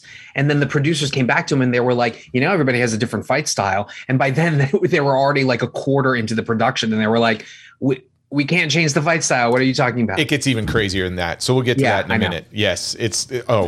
So you're almost there, but yeah, Benny the Jet Urquidez, which famously fought Jackie Chan twice in Dragons Forever and Wheels on Meals. Plus he's in Those Roadhouse. are the best action scenes in martial arts history. And then one last thing, sorry. So in there's a part where they're in like Bison's tent and then like the girls come in and they're doing like the Egyptian dancing. If you look really closely, one of them is Zoe Saldana. She's not credited, but it's her. Really? It's her. Huh. Yeah. Wow. Okay. Really? So I'm going to, Jose just knocked it out of the ballpark once again, every freaking time. You're a genius. Thanks. It was very last minute though. So last minute. I don't want to see full minute. Okay. That's ridiculous. I'm just going to run through the cast real quick. We talked ad nauseum about Jean-Claude Van Damme. Just, keep this in perspective. Street Fighter was 1994, the same year as Time Cop. They had just finished Nowhere to Run in 93. And after Street Fighter, he went on to do Sudden Death in 95. So chronology-wise, that's where Street Fighter sits. He was asked also before this, he chose this over Mortal Kombat. He was supposed to play Johnny Cage. Yep. He took this instead. Correct. Mortal Kombat was on its heels. They knew it was in production. It was to be released in 95. Mm-hmm. Yep. So it came out a year after. This is Raul Julia's last movie. So he died, about 5 or 6 weeks after the release of this. After production ended. Or after production, that's right. He plays our main villain, Bison. And again, in context, Raul had done a few TV films, but his last theatrical film leading up to this was Addams Family Values in 93. And Sammy, I feel like actors and stuff like that are your forte, so jump in at any point in time, lead us down the rabbit hole. And Brad, you can tell us if these are screen accurate representations too, because we're gonna talk about Here, spoiler alert, they are not. Yeah. Okay. We've got as Chun-Li, Ming-Na Wen, Miss Mulan herself, and actually, you know what? She's about as close as it gets. Is that the accurate one? Okay. I'm in love with Ming-Na Wen. I have been since I saw her for the first time. Yeah, I mean, she's been in every major Disney franchise at this point now, right? Between a Disney princess, Star Wars. 60 years old, and she looks no different than she did back then. She's gorgeous, man. And I really think she's a talented actress. Like, she's super good. Yeah. Came to fame in the Joy Luck Club. And now and then, as you said, 2 Disney franchises, The Mandalorian and Agents of S.H.I.E.L.D. And Mulan. And Mulan. Yeah. And Mulan, of course. She's a princess. And Book of Boba Fett, if you want to count that as a different. She's the best thing about that, I think. I think the Wookiee is. But yes. Yeah, it's pretty cool. Damien Chapa as Ken. I think you were talking about this, Sammy. You wanted to give a little history on Damien.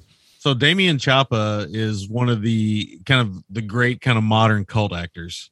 And when I say that, he really, I hope I never meet him because he's probably going to, if he ever listens to this, he will hate it if he hears me say this, but he loves himself so much. And he is so sure that he's the greatest actor. Very few actors can say they've played Marlon Brando. They've played Bobby Fischer. They played Roman Polanski. They've played, and most of these are written and directed by him. And he's working on something right now where he plays the Marquis de Sade. He is all over the place. God. His films are insane. They're horror films, action films. He's Irish, Mexican, all these things mixed together. He's Mexican, Italian, Irish, Native American descent. So he's basically an American is what he is. And, but he really holds on to that. He's from Dayton, Ohio. He thinks he is the greatest actor that's ever lived. I appreciate that. He's married to Natasha Henstridge. He got married to her once before. They got divorced, married somebody else, divorced her, and then he remarried Natasha, I think last year or a couple years ago. So that's where that comes back with the Jean-Claude Van Damme tie-in. But you guys, if you get a chance and you want to go down some wormholes, go check out some Damien Chapa films. His Brando performance is one to behold. I mean, it's room level stuff. Oh boy. But it's pretty amazing. He has confidence. You're my favorite customer. Sorry. Check him out. I know what I'm doing this weekend. I'm watching Damien Chapa films. Oh, sorry. We get to Claim Byron to fame Mann. in Blood In, Blood Out. That's probably his most. This and Blood In, Blood Out are probably his most famous Oh, okay. ones. Yeah. We get Byron Mann as Ryu. Kylie Minogue is Cammy, which I believe the reason why she got this is because D'Souza saw her in a magazine and wanted her in the film, right? Well, they shot. So the movie was shot in Thailand and Australia. Mm-hmm. And when they filmed in Australia, they said, well, that's great, but you're going to need to cast somebody from Australia. And he saw her picture on the magazine, was like, we'll go with her. By the way, she's known as Little M in Australia. Big M is Madonna. Little M is Kylie Minogue because she's a pop star. She is like, she's put out a ton of albums. She just has energy to burn. I'm a huge Kylie Minogue fan. I mean, I'm gay. I have to be, right? But, Wait a minute. You're gay? surprise. Wait. Didn't know. Holy shit, Had I no love her. idea. Had no idea. Now we're definitely at -4. Oh yeah, now we are. That's a world problem there. Okay, homosexuality is a world problem. But apparently she was a joy to work on in this film. That's like what everybody absolutely loved her. Yep. Yeah. Roshan Seth as Dawson. Andrew Briniarski as Zangief. Yeah. Also a fellow Philadelphian. I feel like he's heir to the Robert Zadar. Zadar? Robert Zadar. Yeah. Is it Dazar? No, Zadar, right? Zadar. Zadar. Yes. Yeah. Because he's got that like square chin and that like kind of like face or whatever. Well, he took It's a over shame the. he's not in more. I actually kind of like him. He gives Yeah. one of the weirdest takes on a performance in this movie, but we'll Yes. get to it. He took over the Leatherface mantle with the. That's remake. right. Yeah. Yeah.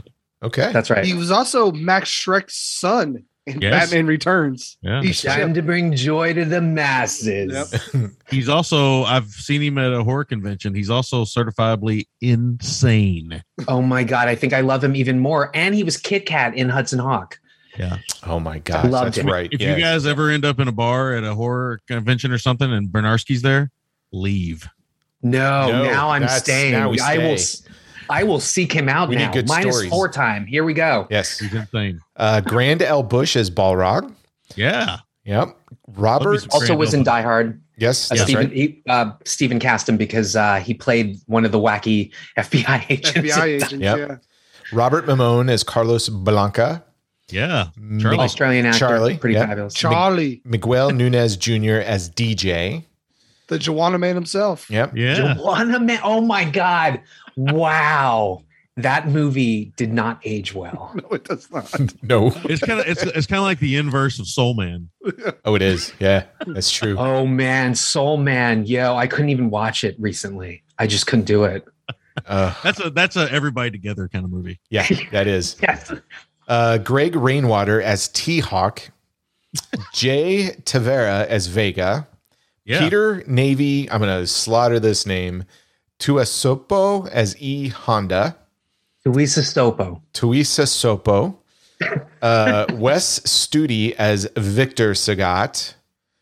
Kenya Sawada as Captain Sawada, who also starred in 1995's Thunderbolt with Jackie Chan. Amazing film. Sammo Hung does choreography on there.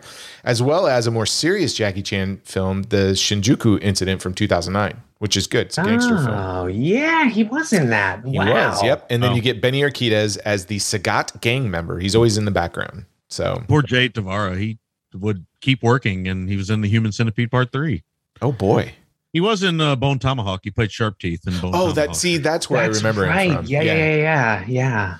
I just real quick, Brad, you were making, so are these screen accurate representations of the characters from the video game?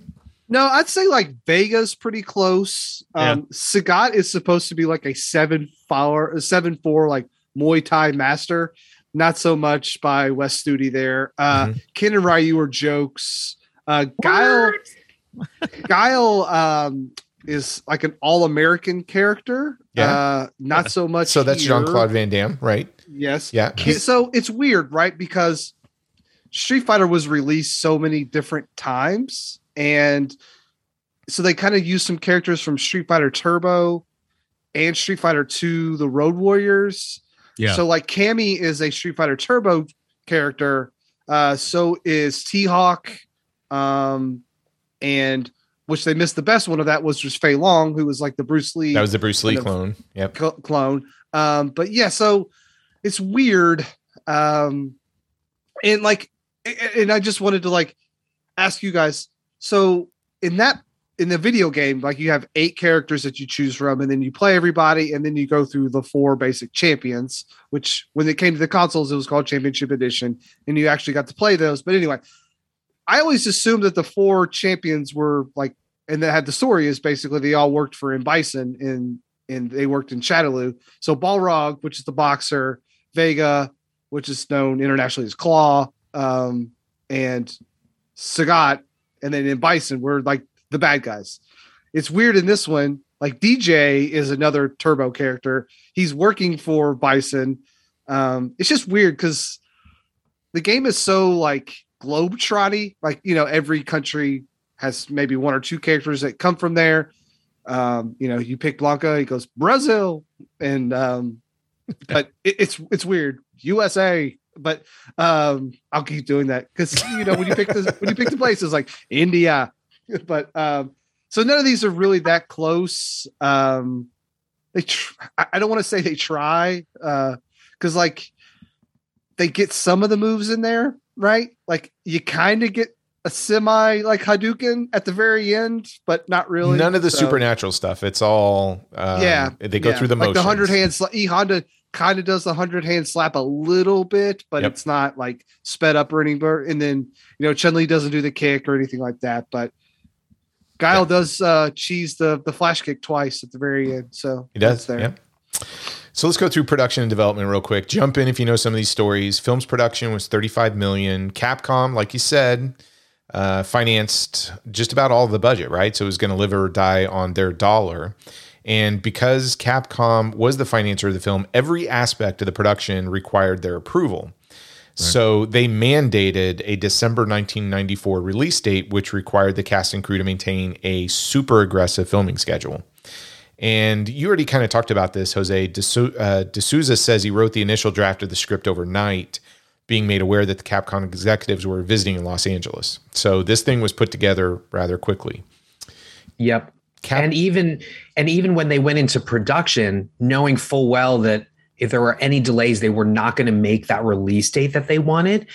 But D'Souza says that their first 10 days in Thailand were terrible. Like there was footage that they couldn't use, and they literally had to be like, okay, we've got to reshoot this. That's why they eventually went to Australia, because they chose to film in Thailand during the rainy season.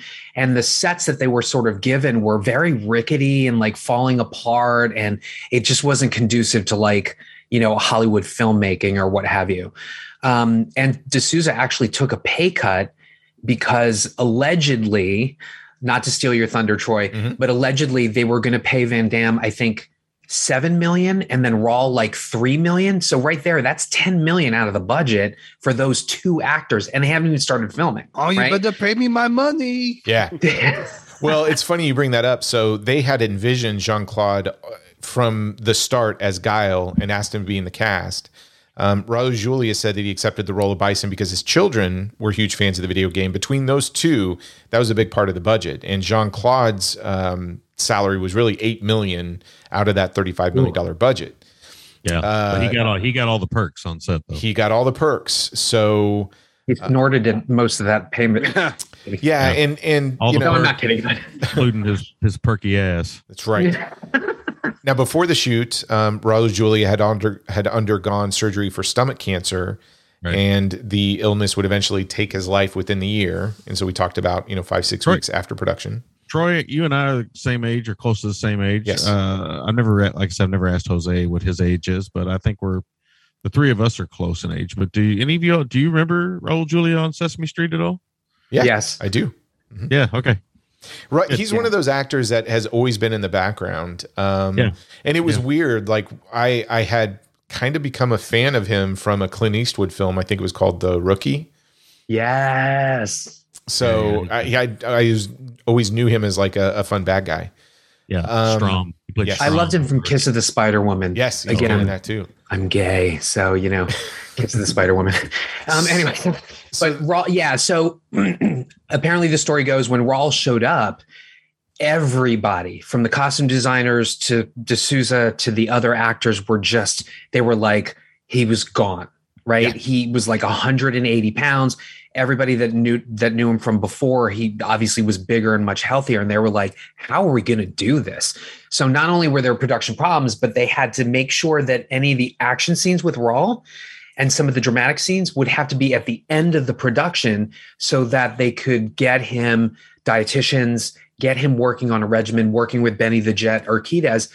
But the story from almost the entire cast was that he brought so much energy. Like, you would never have known that he was recovering from like the surgery or the stomach cancer, because his line delivery, his performance, his research, the fight training, all of it, he gave it 120%. Yeah, and it feels like it too. When you watch the film, the one thing I always come away from after seeing it more than a handful of times now is that Raul Julia treats the material seriously as much as he can. It's a comedy in a lot of ways. Yes. But he has given his all to that performance, and it makes the whole movie that much better, in my opinion.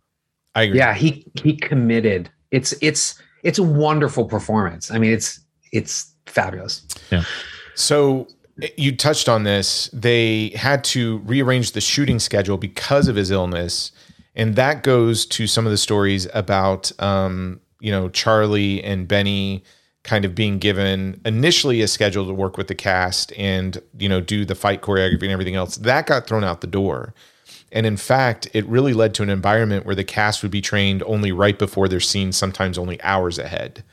So they did not get the training and the workout time. And that's why the fight choreography kind of looks the way it does within the film, is because they had to move that schedule around for really Julia's less intensive scenes, etc. Right. And here's where the gossip comes in, right? So according to the cast and crew, Jean-Claude Van Damme was not easy to work with due to a combination of professional ego and substance abuse. Being the biggest star on the film, Van Damme got a presidential hotel suite with a gym put into his room, but he would often refuse to come out of the hotel or his trailer until he felt ready. And when he did come out, he would often bring alcohol to the set or take hours to shoot his scenes. So he was whacked out of his mind, right? Yeah. Yeah. Jean-Claude later revealed that during the filming, he had a drug problem, doing about $10,000 worth of cocaine a week during shooting, had an affair with Kylie Minogue. And Stephen E. D'Souza confirmed in 2018 that Van Damme's cocaine addiction caused constant disruptions during filming. The studio actually hired a wrangler to keep him in check. But this person, the wrangler, was also a bad influence on Van Damme, and the action star would call in sick, leave the set, show up late, or not show up at all. And D'Souza would have to turn around and find other scenes to film when Van Damme would not show up. And I love the story. D'Souza says he took he kind of followed John Ford's philosophy that if he started to fall behind in his filming schedule, he just ripped a page out of the script and said, we're going to make it up that way. So by the time they got to the end of it, he looked at the footage and was like, oh, this doesn't make any sense. So they went back and did a few reshoots, right? The MPAA gave the first submitted cut of the film an R classification. And Capcom's like, nope, we need a PG-13 rating, right? So after various cuts, MPAA came back and said, oh, it's G-rated. So then they had to go back and add some of those things that the Christian website didn't like to bump it up to a PG-13. And here's my favorite piece of fun trivia. So the AN Forces radio DJ is played by Adrian Cronauer, whose exploits as an Armed Forces radio DJ in Vietnam were dramatized in Good Morning Vietnam from 1987, starring Robin Williams. Even says it there. Good morning, Shadaloo. Yes. Good morning, Shadaloo. Absolutely. Interestingly enough, on the commentary, D'Souza also says that one of the issues with the movie was they envisioned it as a family movie. Yeah. They wanted a PG-13. Now the way he tells it is he says that there were actual fight scenes, right, that they had filmed. And in fact, Chun-Li's character had a fight scene before her epic, well, I wouldn't say it's an epic battle, but before her battle with Bison. But the reason why they shaved that out was because it just made more sense for them to be like, well, who is this Chun-Li person? And then there's a surprise that she actually can kick ass. But her what name happened is was Chun-Li in the movie. Her name is What's Chun-Li. Her name is Chun-Li. We know. We know Chun-Li. she can fight. Yep. We know she can. Chun-Li Zhang. She's in a movie called Street Fighter. Yes. But what they did was, as they were submitting to the MPAA, they would say, well, we don't like this fight scene and this fight scene's too violent. So they were cutting away, and then filming, as you said, Troy, with like, missing pages, things like that. And by the time they got the G rating, they realized, oh shit, we cut all the fights out. Yeah. Right. So what's weird about this movie is that, the rating actually says PG-13, nonstop martial arts action. Not quite, kids. It is not nonstop. That is the first note I wrote down, is that before the movie starts on the Blu-ray disc, you get that title card, right, for the rating. PG-13 for nonstop martial arts action and violence. What movie did they see? I don't know. They grabbed that from the Christian rating site on this Interesting. When we talked about Troy and Brad, when we talked about the new Mortal Kombat, we kind of made the joke about how it's a tournament, series, and there's very little tournament fighting. And this is the same thing. I mean, there's no tournament here. There's nothing. With less fighting. With less fighting. Yes. Yeah. Less fighting and less fire peeing. There's nothing. The violence here is just very strange. Yeah, I agree. Well, Curiously enough, D'Souza's inspiration for this film was Guns of Navarone and the James Bond films. So he wanted to create sort of like a complicated backstory with 16 characters, but not make it a tournament film like the video game. Yeah. And he wanted to avoid this. I think the issue with that was that you don't, for those listening who are too young to remember video arcades, the video games would have like a demo mode, and sometimes the demo mode would give you a little bit of a history of the characters, or like set up a scenario and then you play the video game. Street Fighter didn't really have that. And D'Souza talks about the fact that Capcom gave him like press materials about how to work the video game. And there was like a pullout of like a map and a lair, but none of it was explained. And that's sort of where D'Souza created the villain lair, like a James Bond thing. Yep. Guns of Navarone, they'd be storming it like the UN or the AN or whatever. They were told they could not use the United Nations, that they would just suffered death and penalties if they called it the United Nations. But I don't know. I kind of liked the approach to it, but I don't think audiences really warmed up to that sort of non-tournament approach. And then, Paul Anderson comes out with Mortal Kombat, and it's essentially a tournament film with some supernatural elements. And that's a huge hit. So, I mean, you just never know where it's going to go with these video game adaptions, right? You're going to, on the one hand, you're going to have Mortal Kombat, and then on the other, you'll have this and maybe Super Mario Brothers, which, by the way, is an underappreciated film. That movie's really gonzo and fantastic. Yeah, I agree. And D'Souza, I think, says he tried to stay away from Super Mario Brothers and the supernatural elements. I mean, that was all intentional. Yeah. Well, let's get into that. I mean, we spent an hour and a half talking Jean-Claude, history. Time Guy. Okay, Brad. Time Guy. I'm going to start with you. We love you, Time Guy. I'm going to start with you, Sammy. You've talked about this film already many, many moons ago. We forced you to sit down and watch it again just so we could talk Jean-Claude with you. What was your new take on Street Fighter?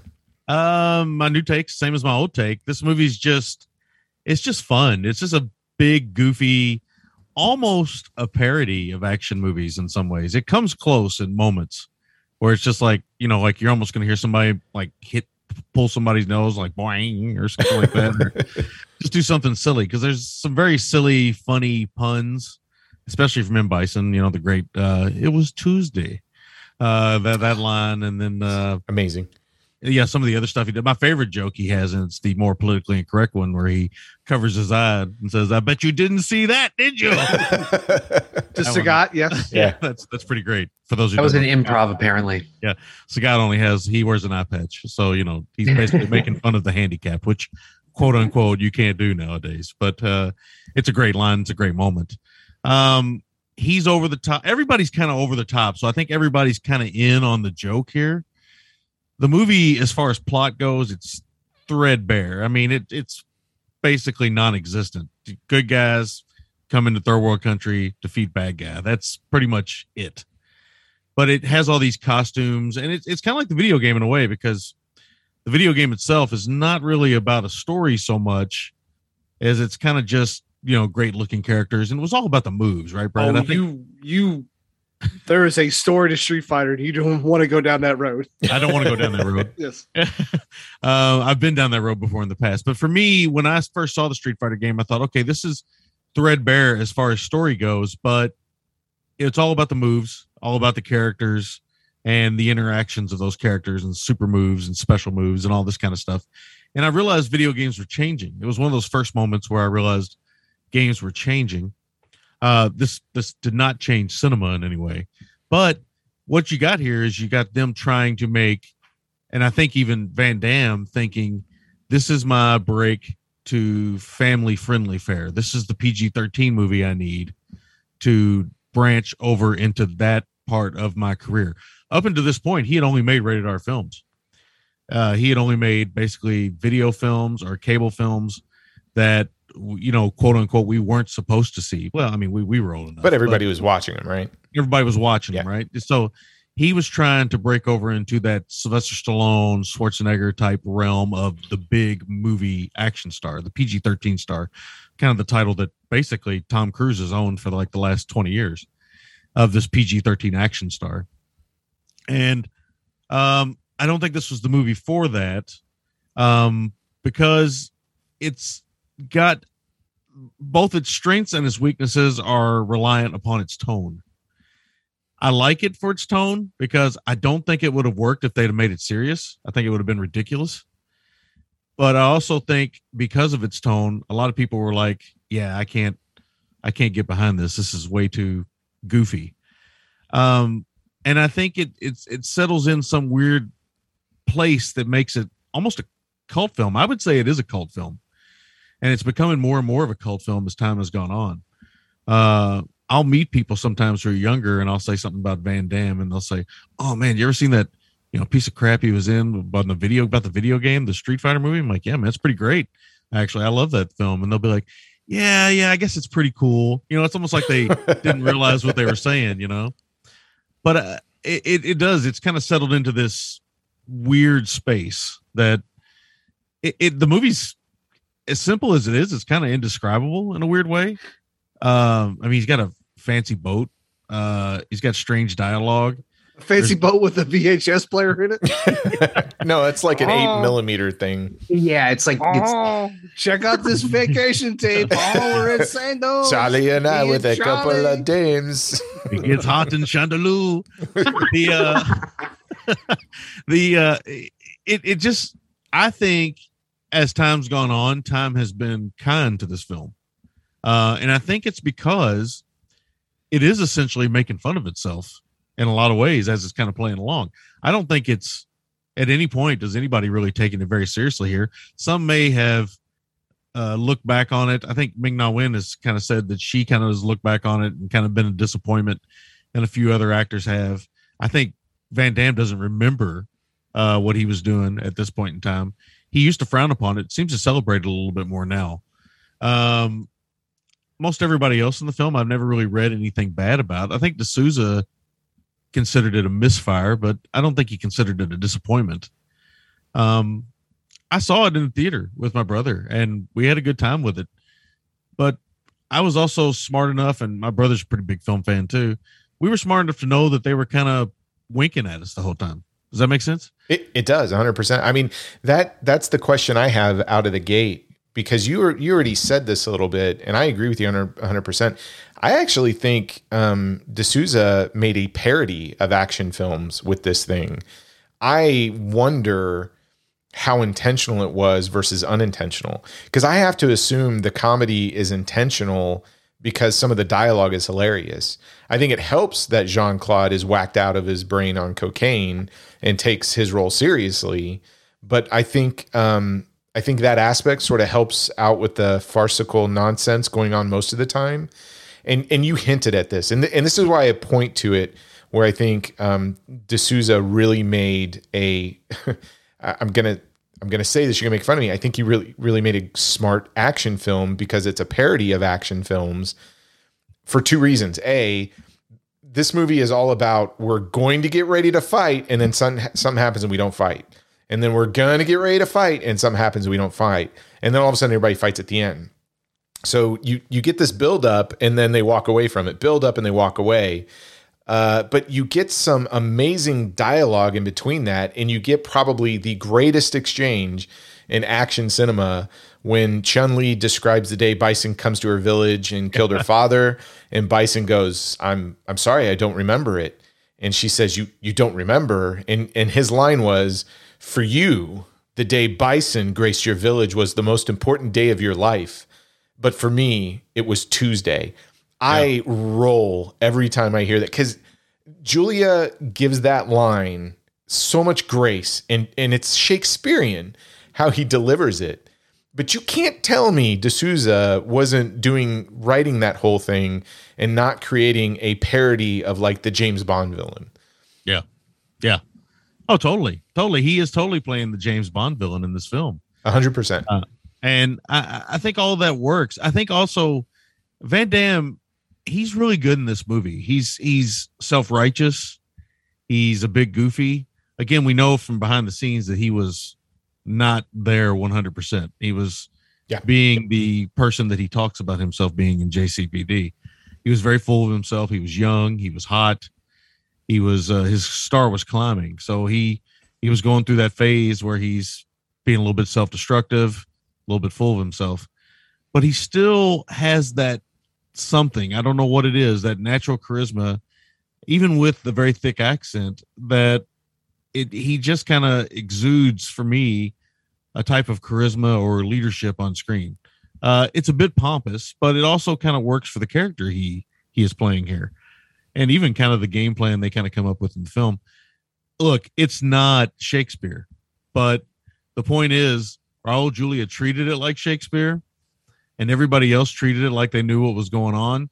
That comes down, in my opinion, to D'Souza because he has to direct those people. Yes. And that makes this film way better than it has any right to be because they knew what they were doing.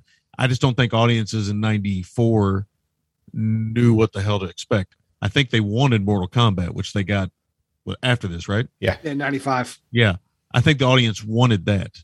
And if you think about it, it kind of translates into the fact that they started wanting Steven Seagal as a bad guy, as a tough guy too. They wanted these more serious takes on action stars. And we kind of go through this throughout film history. We got the serious guys, the silly guys. Eddie Murphy's an action star all of a sudden. And then, here's Steven Seagal and there's Van Damme, here's Schwarzenegger, here's Stallone. They're all doing these things where they're kind of going back and forth. And so I think Van Damme, I think his agent, I think he knew that he had to hit that level. He had to hit that Schwarzenegger Stallone comedy level, and give or take. There's been some good results there, some bad. But for the most part, I enjoy most of those films. And we talked about this with Welcome to the Jungle. Van Damme is actually a very funny actor. And he gets it. He gets his personality. He gets what he means to cinema.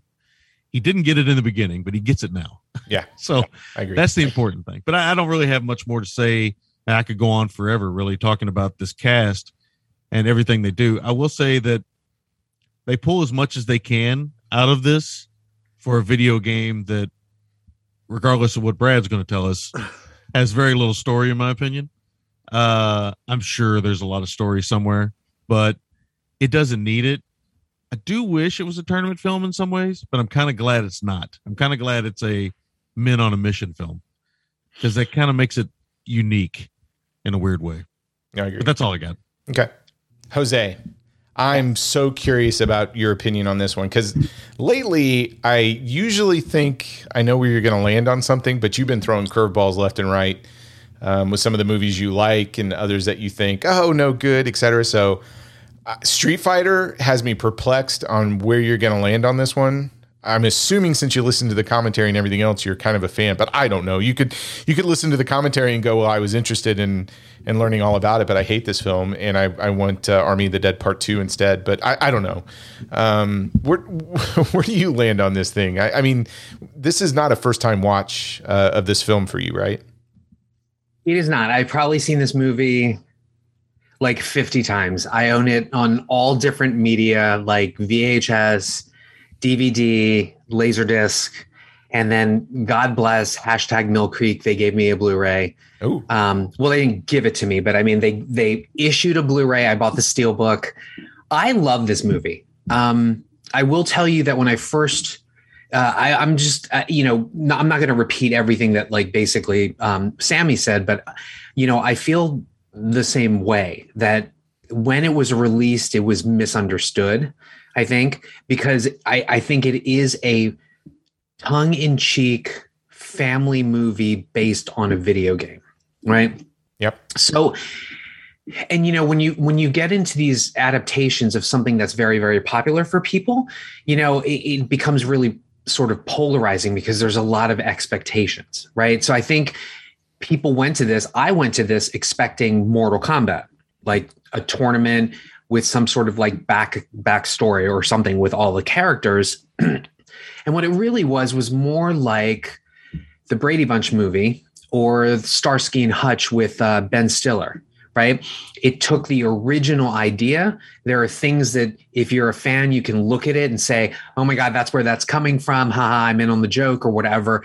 But it was those movies, the Brady Bunch and Starsky and Hutch, were really more like nostalgic tongue-in-cheek comedies. And I think that's what D'Souza was going for with this.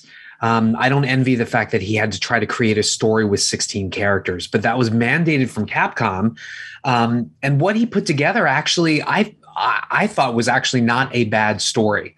I mean, anybody who has a line here basically is a character from the video game, right?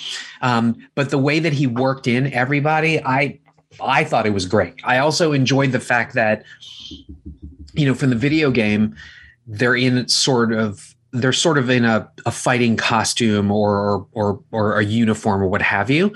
And I like that they sort of worked into the fact that all of them eventually get to that sort of like familiar uniform somehow.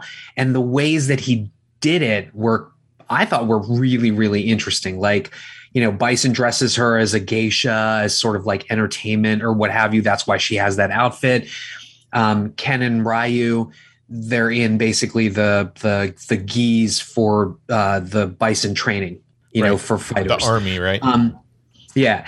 And then of course, the military uniform. So, I mean, I like what they did. I can tell you the first time I saw it, I was disappointed, but the more I watched it, the more I got the humor, the more that I was like, this is intentionally funny.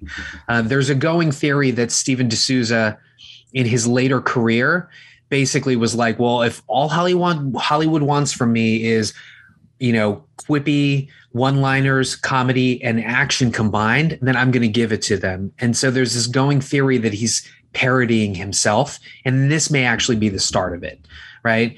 Because some of the lines are ridiculous. The accountant guy says, "Oh, you've lost your mind," to Guile, and he's like, "No, you lost your balls." It's so, that kind of dialogue. It's like, wait, where is that coming from? It's certainly not driven from the video game. So I think he's sort of parodying himself, but the point was to make it family friendly. And I think that's the most misunderstood thing about this movie, is that it was designed for the family. I mean, practically everybody in the cast knows about the video game through their children, right? Or because they played it themselves, So, yeah, I don't know. I think it's a fun movie. I love it. I watch it a lot. I love all the one-liners.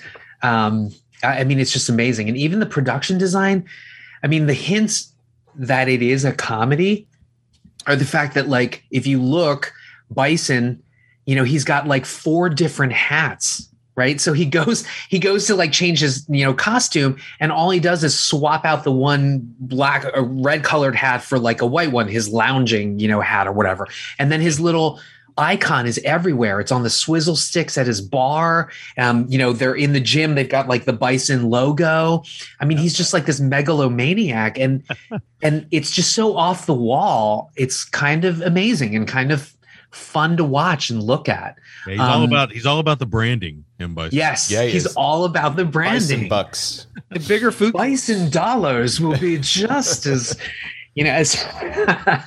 but there's a lot of things to love in the movie because it actually doesn't take itself seriously, and I think that's the fun of the movie. I will say there are two things that did strike me as kind of odd. The Kenya Sawada, who plays Captain Sawada, I think initially he wanted to play Ryu, I think. Or no, he wanted to play Guile. And no, he wanted to play Ryu, and they chose to cast somebody else. And apparently he took that very badly. But not only that, but they overdubbed his lines because he didn't speak English very well. I think there's only But one that line that's his original voice.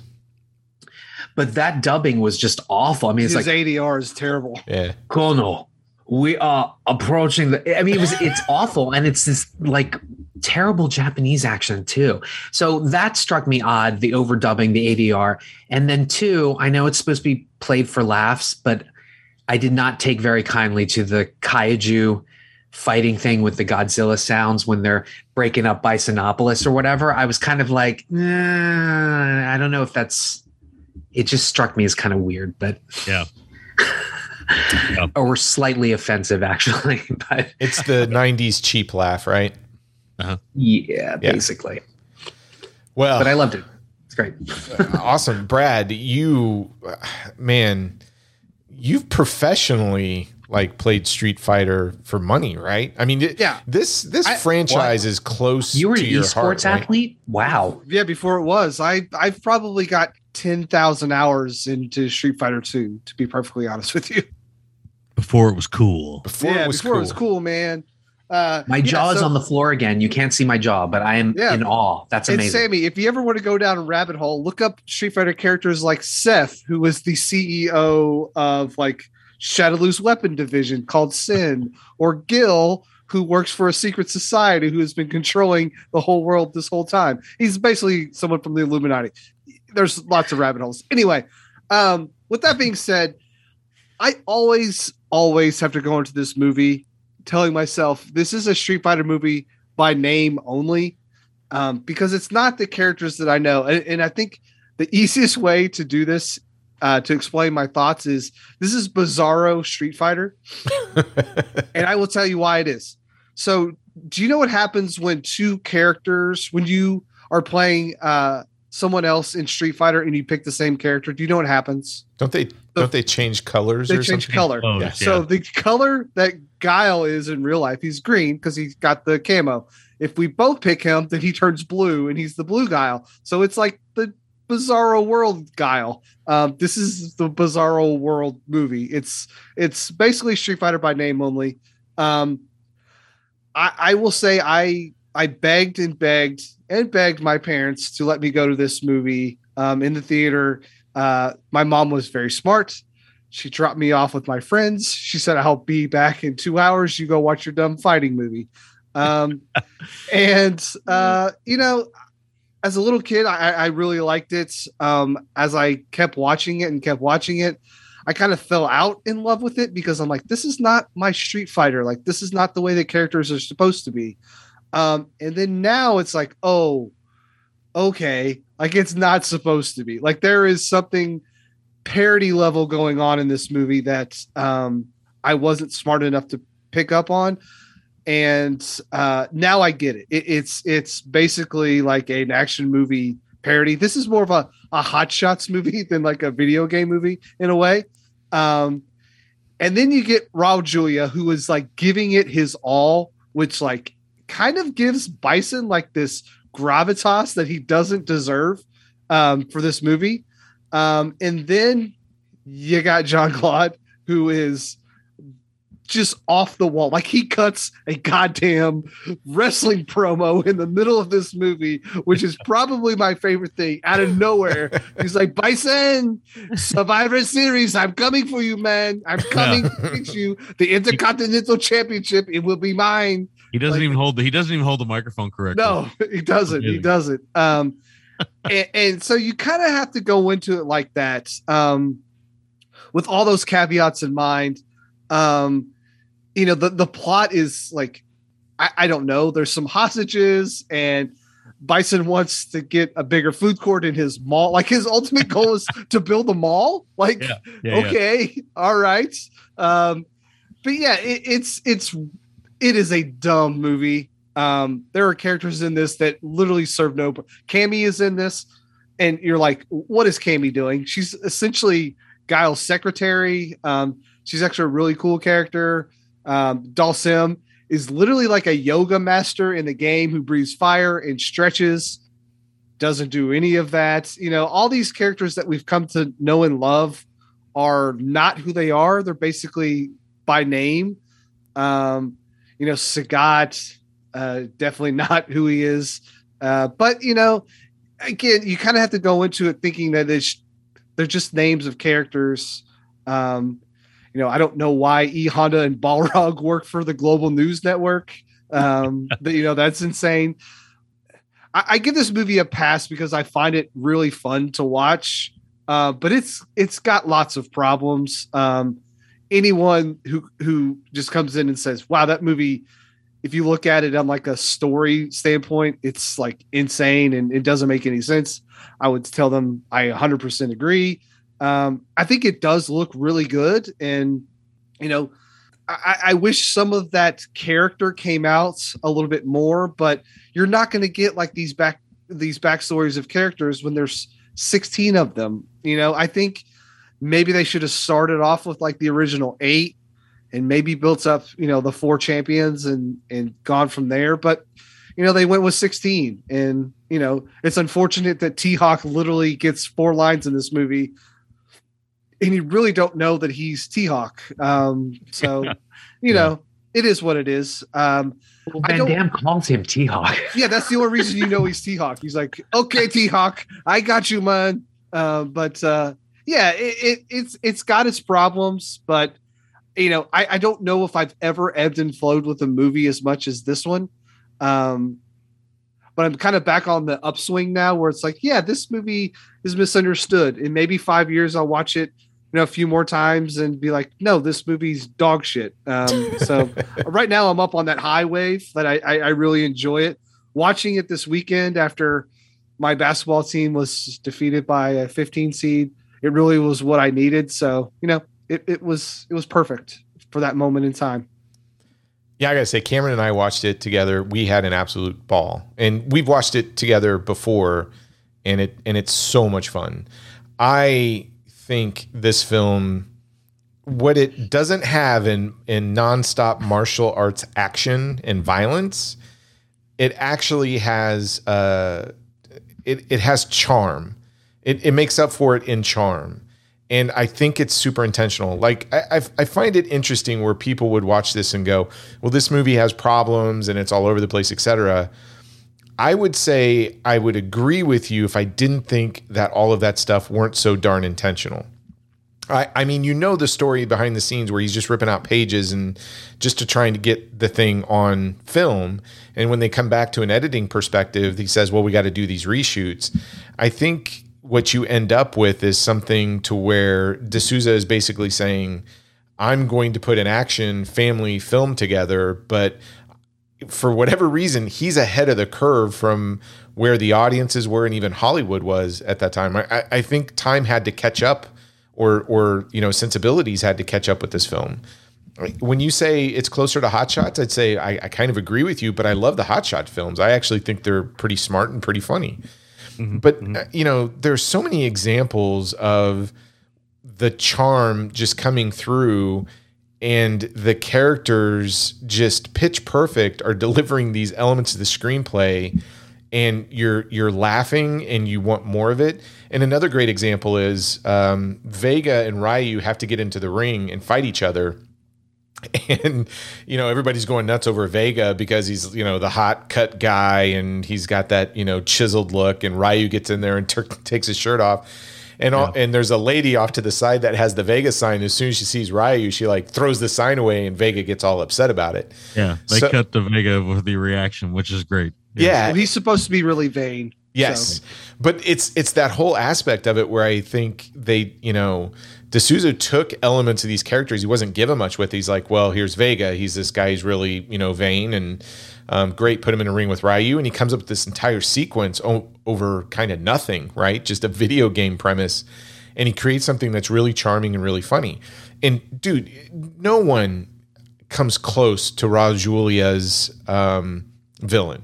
I mean, if you wanted to pick a point in history of all of the comedies or all of the Zucker, Abrams parodies and everything else, nothing is going to come close to Raul Julia doing like a Stalin, Mussolini, James Bond villain hybrid combination. And every a little Hitler in there too, for good measure. Every ounce of dialogue that oozes from him not only just signifies how good the writing is, but also how great and amazing Raul Julia was as an actor. I mean, one of the best. And I think this sits kind of, you mentioned, Jose, like Brady Bunch. If you were to go back and watch like the Addams Family movies and then go right into Street Fighter, I think it would work pretty good just because Raul Julia brings that gravitas through all of them. And all three films would be pretty damn funny, in my opinion. But I mean, it's hard to add to anything that you three have said because I think you all kind of talk about it from a reverence that I think it deserves. And I wish more people would come to it with that and just kind of celebrate it a little bit more. I mean, I would be the first to say that, you know, I'm still on a hard target high in 93. And when I came to this one, I'm like, you know, there wasn't as much Jean-Claude face kicking as I wanted, but oh my gosh, the Raul Julia, I fell in love with that from, you know, day one that I saw it in the theaters, and I really kind of had fun with it. But I got to tell you, it's been one of those films that I enjoy watching more and more with a group of people. I think it's a fun crowd watch. Yeah, I agree. Yeah, I agree as well. I think it's actually better with a crowd. I don't get me wrong. I'm enough of a movie buff that I can sit and watch this by myself over and over again. I'd probably be fine as well. But I think it is that kind of film where if you watch it with a crowd, it plays a lot better. I want to say one of the things that I remember even when we saw it in the theater, one of the things that worried me immediately was the amount of editors on this thing. Oh yeah, there's like 20 of them or something.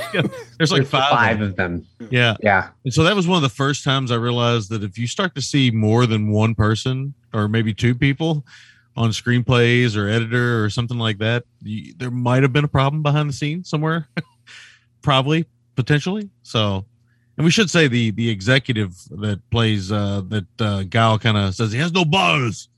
That's Simon Callow, who was just recently on Hawkeye. He was in the first episode but he's one of the foremost kind of scholars on Orson Welles. He wrote a great Orson Welles book, and I read that book. Yeah, people Actually might read remember. a book. Yeah, people might remember him. He's really memorable in 4 Weddings and a Funeral. He plays the character who passes away. Oh yeah, that's right. You know what? And I don't appreciate the accountant, the guy who's just trying to, you know, balance the ledger, getting picked on. I don't appreciate that. Okay. Oh shush. We should also mention there's a fun, you know, for me, there's always the fun GGTMC thing of, you know what kind of movie this is when they start shooting tennis balls out of guns and they're making the pop noise. Yeah. Mm-hmm. But I love when you see the trope of wooden crates with straw or hay and guns in them. I don't know if they ship all guns like that in movies, but it seems like in the real, in the real world, that's not a good way to ship guns, but it seems like in the movies, they really do go out of the way to do the wood crate, hay, and all that kind of jazz, it just looks great, right? I don't know if that's reality, but yeah, I certainly love that stuff. I gotta say, there's so many goofy elements to this thing, and again, I have a hard time believing that it was just something that was throw it in there. We wrote it in one night. I really think D'Souza at some point through either the editing process or reshoots or something was really going for some type of statement about action films in general with this thing. I mean, he would have to, but there is some just goofy humor in it. I was I was going through and listing some of the things where I was chuckling, but it is that I don't know, airplane hot shots kind of level where you would see something that says DNA mutagens, use extreme caution. Or, note to self, if you watch clips of dolphins, random wedding videos and Martin Luther King giving a speech, you're going to be a good person. You're going to be a good guy. Yeah. Yeah. Versus your status bar goes blue. The other way to a good guy. Yep. And then can we say that Chun-Li just makes the worst ninja ever? I mean, being a professional ninja myself and knowing all the ninja skills, you don't take a beeping gadget with you when you're trying to infiltrate a base and trying to use your ninja skills to be quiet. But it leads holding it at this weird angle. She keeps pivoting it towards the camera, and it's like, what are you doing? But what I do like about her character too is that she's always on. She's like the television personality. So when they open the cupboard and she's broadcasting it, she has this game show sort of tone. She's like, Bison, Sagat, your weapons will be blown away. And then Zangief is change the channel as the truck is. Which it's so stupid, but it makes me laugh, man. So but I don't know if enjoyable. anyone else picked this up, but I've never picked this up until this viewing. They're talking about they can't infiltrate through the air, and literally a guy in the background goes, "Oh." I was like, it's like, oh yes, they know we're coming, so we can't go through the air. And some guy goes, oh. I was like, what? The one, the Air Force pilot just upset that he can't fly a plane. I'm going to get to this stealth boat. Oh. Yeah. And there are some weird sound effects too. In that one fight, Balrog, it's like the Looney Tunes. And then he punches the guy. Yeah. But that all adds to the charm of it. It's the stupid humor, it's the good humor, it's the smart humor, it's the sound effects, it's all of that stuff that I think just adds to something I don't know. I think this is it's kind of like when you talk Miami Connection or the bad movies, etc. This one confuses me because sometimes you'll watch a film and you go, well, it's so bad it's good. And when somebody intentionally tries to make that cult classic bad film and it turns out to be terrible, right?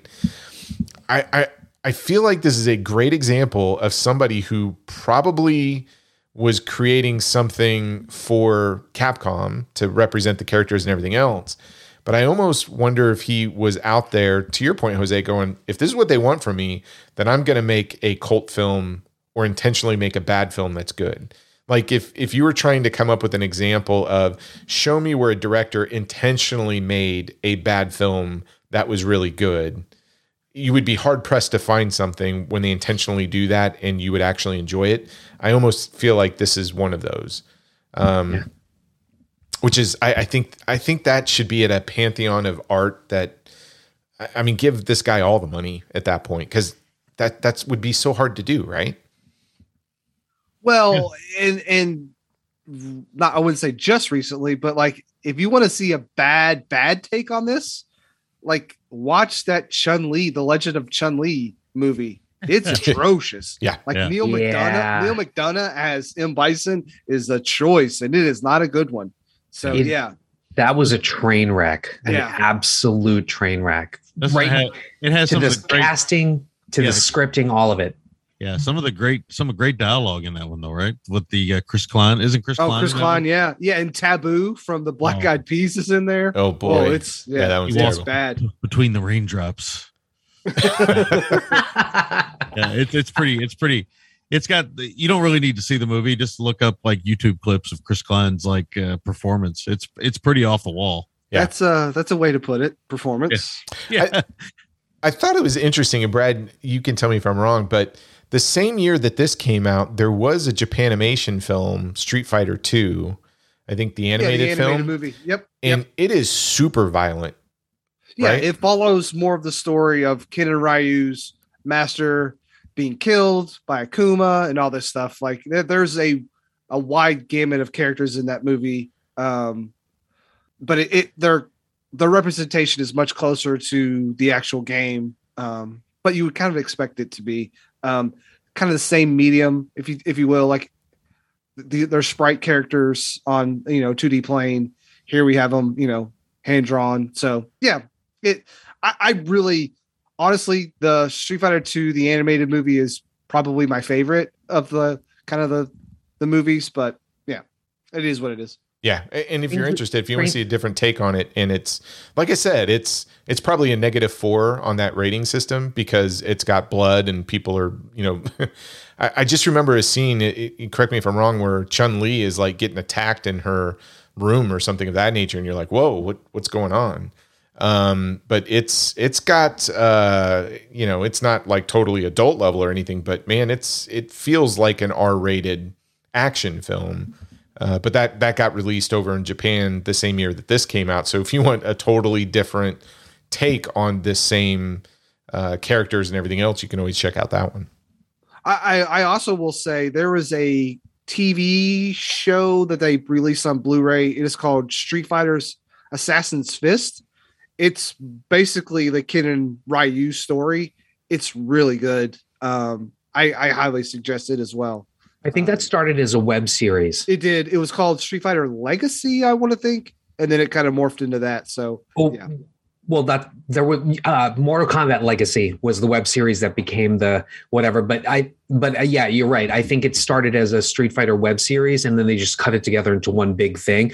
I have that Blu-ray. I love that as well. Mm-hmm. And I was gonna mention that ironically, the Japanese producers who are listed on this movie Street Fighter, they were the same producers and creators behind that anime movie. And so there's this bizarre disconnect. Like, okay, you allowed D'Souza, because Capcom approved everything, to do this film, and then you turn around and make that anime, which is what we wanted. Yeah, I mean, it's almost got Chun-Li naked in the shower. Yeah, as I said, there's some racy scenes in it. Yeah, anime's always kind of been like that, but it's just odd that the same personnel worked on both projects and we got very wildly different films. Is it odd or is it brilliant? I mean, if you're thinking about, look, we're going to put something out the same year and we're going to cater to all of the audience demographics, they played their cards pretty well in that respect. Yeah. What other notes you guys got on this? Like I said, it's hard to review from a critical standpoint outside of, I think the biggest thing that I always, every time I watch this, I always walk away and I find a new appreciation for, I think, the level of parody that's going on. And I think this thing's a little bit smarter than people give it credit for. But you can't deny the performances and even Jean-Claude's death scene. I mean, now that's acting. That's fantastic. He should have gotten an Academy Award. He got shafted. What if they shot it? Oh, I guess they're blanks, but they were blanks, right?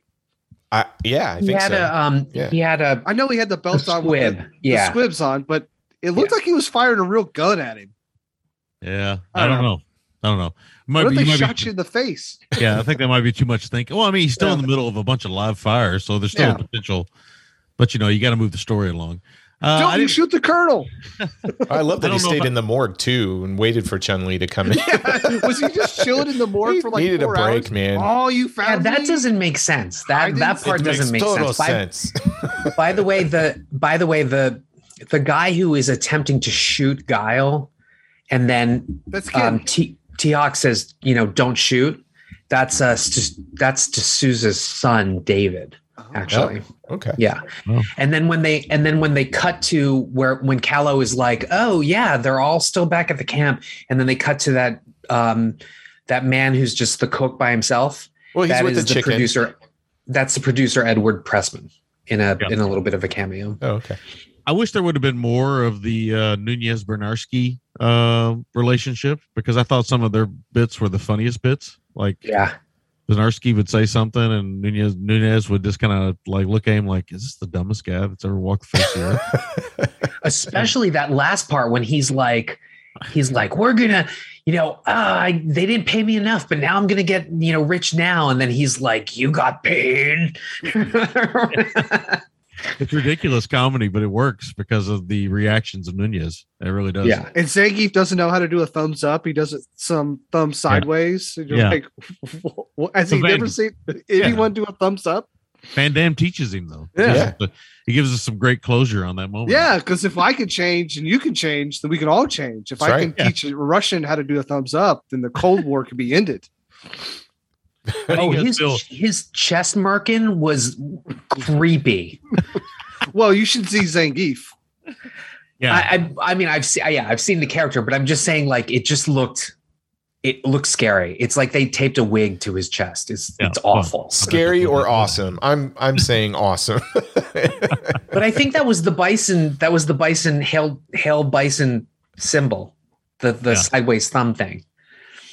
Oh, how do you guys feel about the idea that they decided to, do the 80s thing by finishing on a freeze frame, but they did that's the Street Fighter pose, right? Yeah, they're I all love their that. victory poses. Greatest, and you get the Chun-Li laugh. Yeah, greatest freeze frame ending in action movie history. Let's just give it to this movie. That's a bold statement, man. There's a lot of great freeze frame action movie endings. No, but you get Kylie Minogue, you get Jean-Claude. I mean, God, Jean-Claude. I love that they go out of hair. their way to do the pose. I mean, I love that they go out of their way to mock imitate, not mock, the actual video game.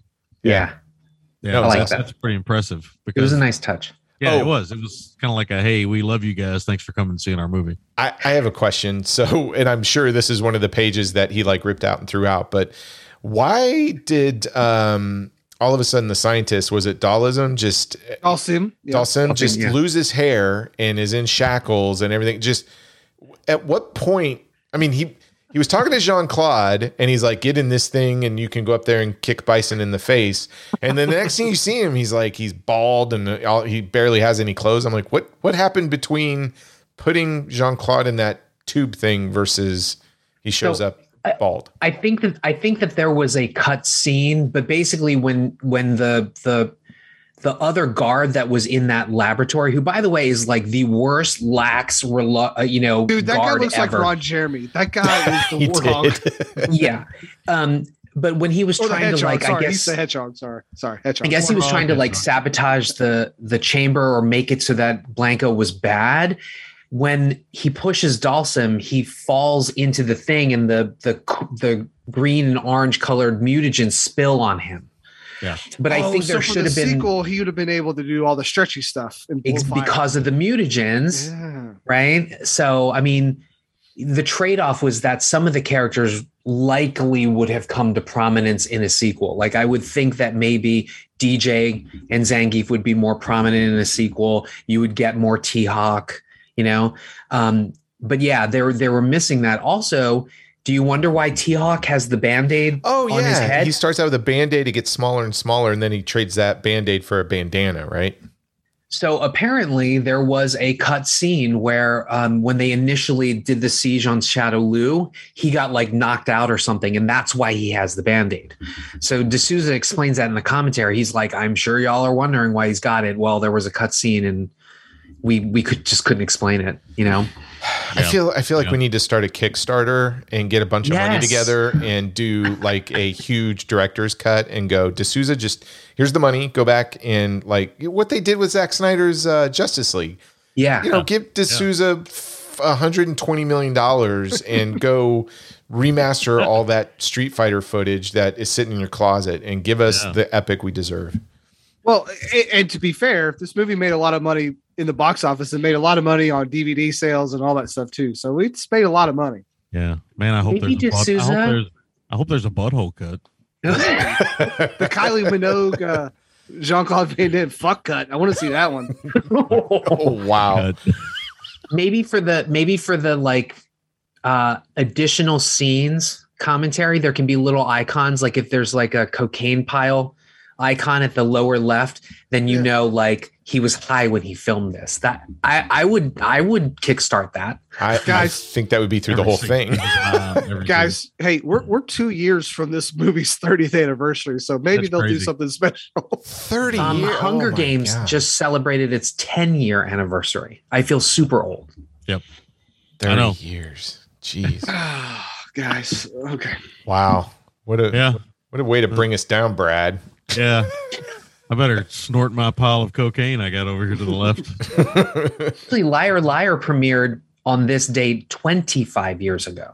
Ooh. Okay, enough with the Stop old talk. talking about that. Yeah. Enough. Last thoughts. Anything you want to share before we get to the question? No. All right. I'm starting with you, Jose. Hey, we just got done talking about Jean-Claude Van Damme, Street Fighter from 1994. The question goes to you first. Is Street Fighter a bomb? It is not a masterpiece, but it is certainly not a bomb. I Okay. love it. I love it. I like it. What about you, Sammy? Not a bomb. This movie is fun, goofy. It's just silly. It knows what it is right from the get-go with the tennis ball guns. I mean, if you're out after if the tennis ball guns turn you off, just go ahead and turn it off and walk away. That's true. That's a good point. All right, Brad, the Street Fighter expert, the one who made a livelihood off of playing this game, owns. Do you own every Street Fighter game ever made? Yes, I do actually. How many games is that? Do you know? It's a lot. I have like. Don't go. Don't. There's like 45 versions of Street Fighter 2. So Yeah, there's a lot. There's a lot. So you own all 45 versions of just that one version of Street Fighter. Yeah, I've got like the Japanese, whatever. You don't want to. Don't. Okay. Anyway, it is not a bomb, like Jose said. It's not a masterpiece, not anywhere close. But maybe it's a. I don't know how to describe it. I really don't know how to describe this movie. It's just weird. I mean, he's riding in a stealth boat. He throws in a tape and watches a vacation video with him and Charlie. I don't know why he does it. He just does it. Those two actresses are credited together as I believe it's Guile and Charlie's dates, and that's their credit. So anyway, but yeah, You know who they are? I don't. Sitting next to Van Damme is Darcy LaPierre, his wife at the time. Oh, And next to Robert Mamone is D'Souza's wife. do you think that was awkward when she met Kylie Minogue? Probably. yeah, Oh, I fucking her. probably. She has white powder on her nipples. Yes. Wow. Don't smell my finger. I think we officially hit that -4 rating. Yes. Yeah, we hit Yes, -4. -4. I agree with everybody. It's not a bomb. I think it's a misunderstood classic. I'm going to probably champion it a little bit higher. Now, granted, it is no hard target, which we have already established like well over an hour ago, which is the greatest Jean-Claude Van Damme movie ever made. Knockoff. What? Not what? Oh, it's in there, Bloodsport. but it's not number one. It's not Bloodsport. Bloodsport. It's not Bloodsport or Knockoff. Sorry, guys. It is hard target. Mate. But man, I honestly, I'd probably put this in the top 10 if we were making the whole, because I have a lot of fun with this. Yeah. I'd put a couple of his funny performances in, and I think for me, this is a funny performance. Yes, It's, 100%. I agree. I mean, you don't go to this. I mean, let's be honest. If you want true face kicking awesomeness, obviously hard target. If you want comedic performance, and also probably, I mean, I hate saying this, but I mean, this is one of Raul Julia's best performances. I think he gives it his all, and it's a testament to how good of an actor he is, where he takes something that I don't know, it could be played like just a boring Bond villain, stereotypical bad guy, and he just elevates the sucker. But I think he had good material to work with, because again, I will say that whole Tuesday line is one of the funniest scenes out there. So I think with D'Souza's script and Raul Julia's performance, I mean, it takes that Bison character. I think it's one of the best characters out of like 90s action films in general. It's so much fun. Agreed. Well, that was awesome. Man, I love talking movies with you guys. I mean, we sit around and text all day. We should be working at our jobs, but we're just making fun of each other. So it's Speak only for yourself. Yeah, you don't work. Shut up. Brad, what are we doing next? Oh, wait, next week's my pick. This was your pick, Your right? pick, buddy. Oh, awesome. So we're going to go to the listener emails, because when this came up in a suggestion, it was like, oh my gosh, I haven't seen that for a while, and I want to watch that again. But we're going to talk about Spartan with Val Kilmer. Have we done a really good spy movie lately? I don't think so. Okay. Yeah, this Have we done a one's- Mammoth film yet? I don't think so. I don't think so at all. Grease 2 is kind of a spy movie. Grease 2 is a Mammoth movie. No, I'm just kidding. It's not. Grease 2 Wait, Mammoth, House of Games. That's a great movie. Oh, yes. Yeah, yes. we haven't. Okay. Okay, yeah. So we get a David Mamet film. We get Val Kilmer, William H. Macy. I'm super excited about this. And Sammy, you're coming back for that one, right? Yeah, I am. I'll be back next week. Awesome. Sweet. You want to talk about what you guys reviewed over at the Gentleman's Guide this week and what you got planned? What did we do? We did Happy Together. Wong Kar Wai. Yes. Oh. We did that film. That was great. Amazing. Yeah, so I'd never seen it. So I was, well, I'm not going to give away everything. Yeah, I wanna don't do, give it but- away. Okay, You gotta everybody's listen. got to go listen. Yeah, you got to go listen to it. But I did like it a lot. I'll say that. And was surprised by it, as I continually am by Wong Kar Wai sometimes. And we get to hear just how popular Will is during the times you guys record. Yeah. Yeah, you get to hear that. And you also get to hear my thoughts on Heat, which Brad didn't like. I did not like. And what? Yeah, you got to go listen. And just we had to spend a couple hours smoothing things over between Brad and Sammy before we recorded. I think I'll say now. this: Alligator faces Collateral more than it faces Heat. Oh boy, You didn't like Heat? let's not start this She's again. got a great ass. I You like got your Heat. head. I like Rolling. Heat. He's got a great ass. I like Heat. I don't think it's a masterpiece. That's all I'll say. Sammy, give me all you got. Anyway, Okay, well, go get check myself out out. of the hot water here. Yeah. We don't need to start this argument again. And we're So- doing Rancho Deluxe next week. Rancho Deluxe. That's right. So go check out Rancho Deluxe. Gentleman's Love Guide to Midnight Cinema. Jose, we're going to get you back on here shortly. Thank you so much. Again, you drop so much knowledge and trivia on everybody involved in filmmaking. I don't understand like how you know and remember all this stuff. It is amazing to me, but you are like the superstar guest. It's so awesome. Thank you. I love being on the podcast. Oh, we're gonna Not a have- Bomb is my favorite. We're going to have Now you on we're so many times. turned our show into a -4 with movie guide, so you just have to keep coming back. Yeah, that's true. Yeah. Yeah, Yes. we're officially -4. Absolutely. Brad, if somebody And I wants, also love GGTMC, by the way. it's true. Fine. Hey, I'll say this: every Monday morning, like I get all excited when that episode's going to drop, and if it doesn't drop before my commute, I get really angry because then I have to wait.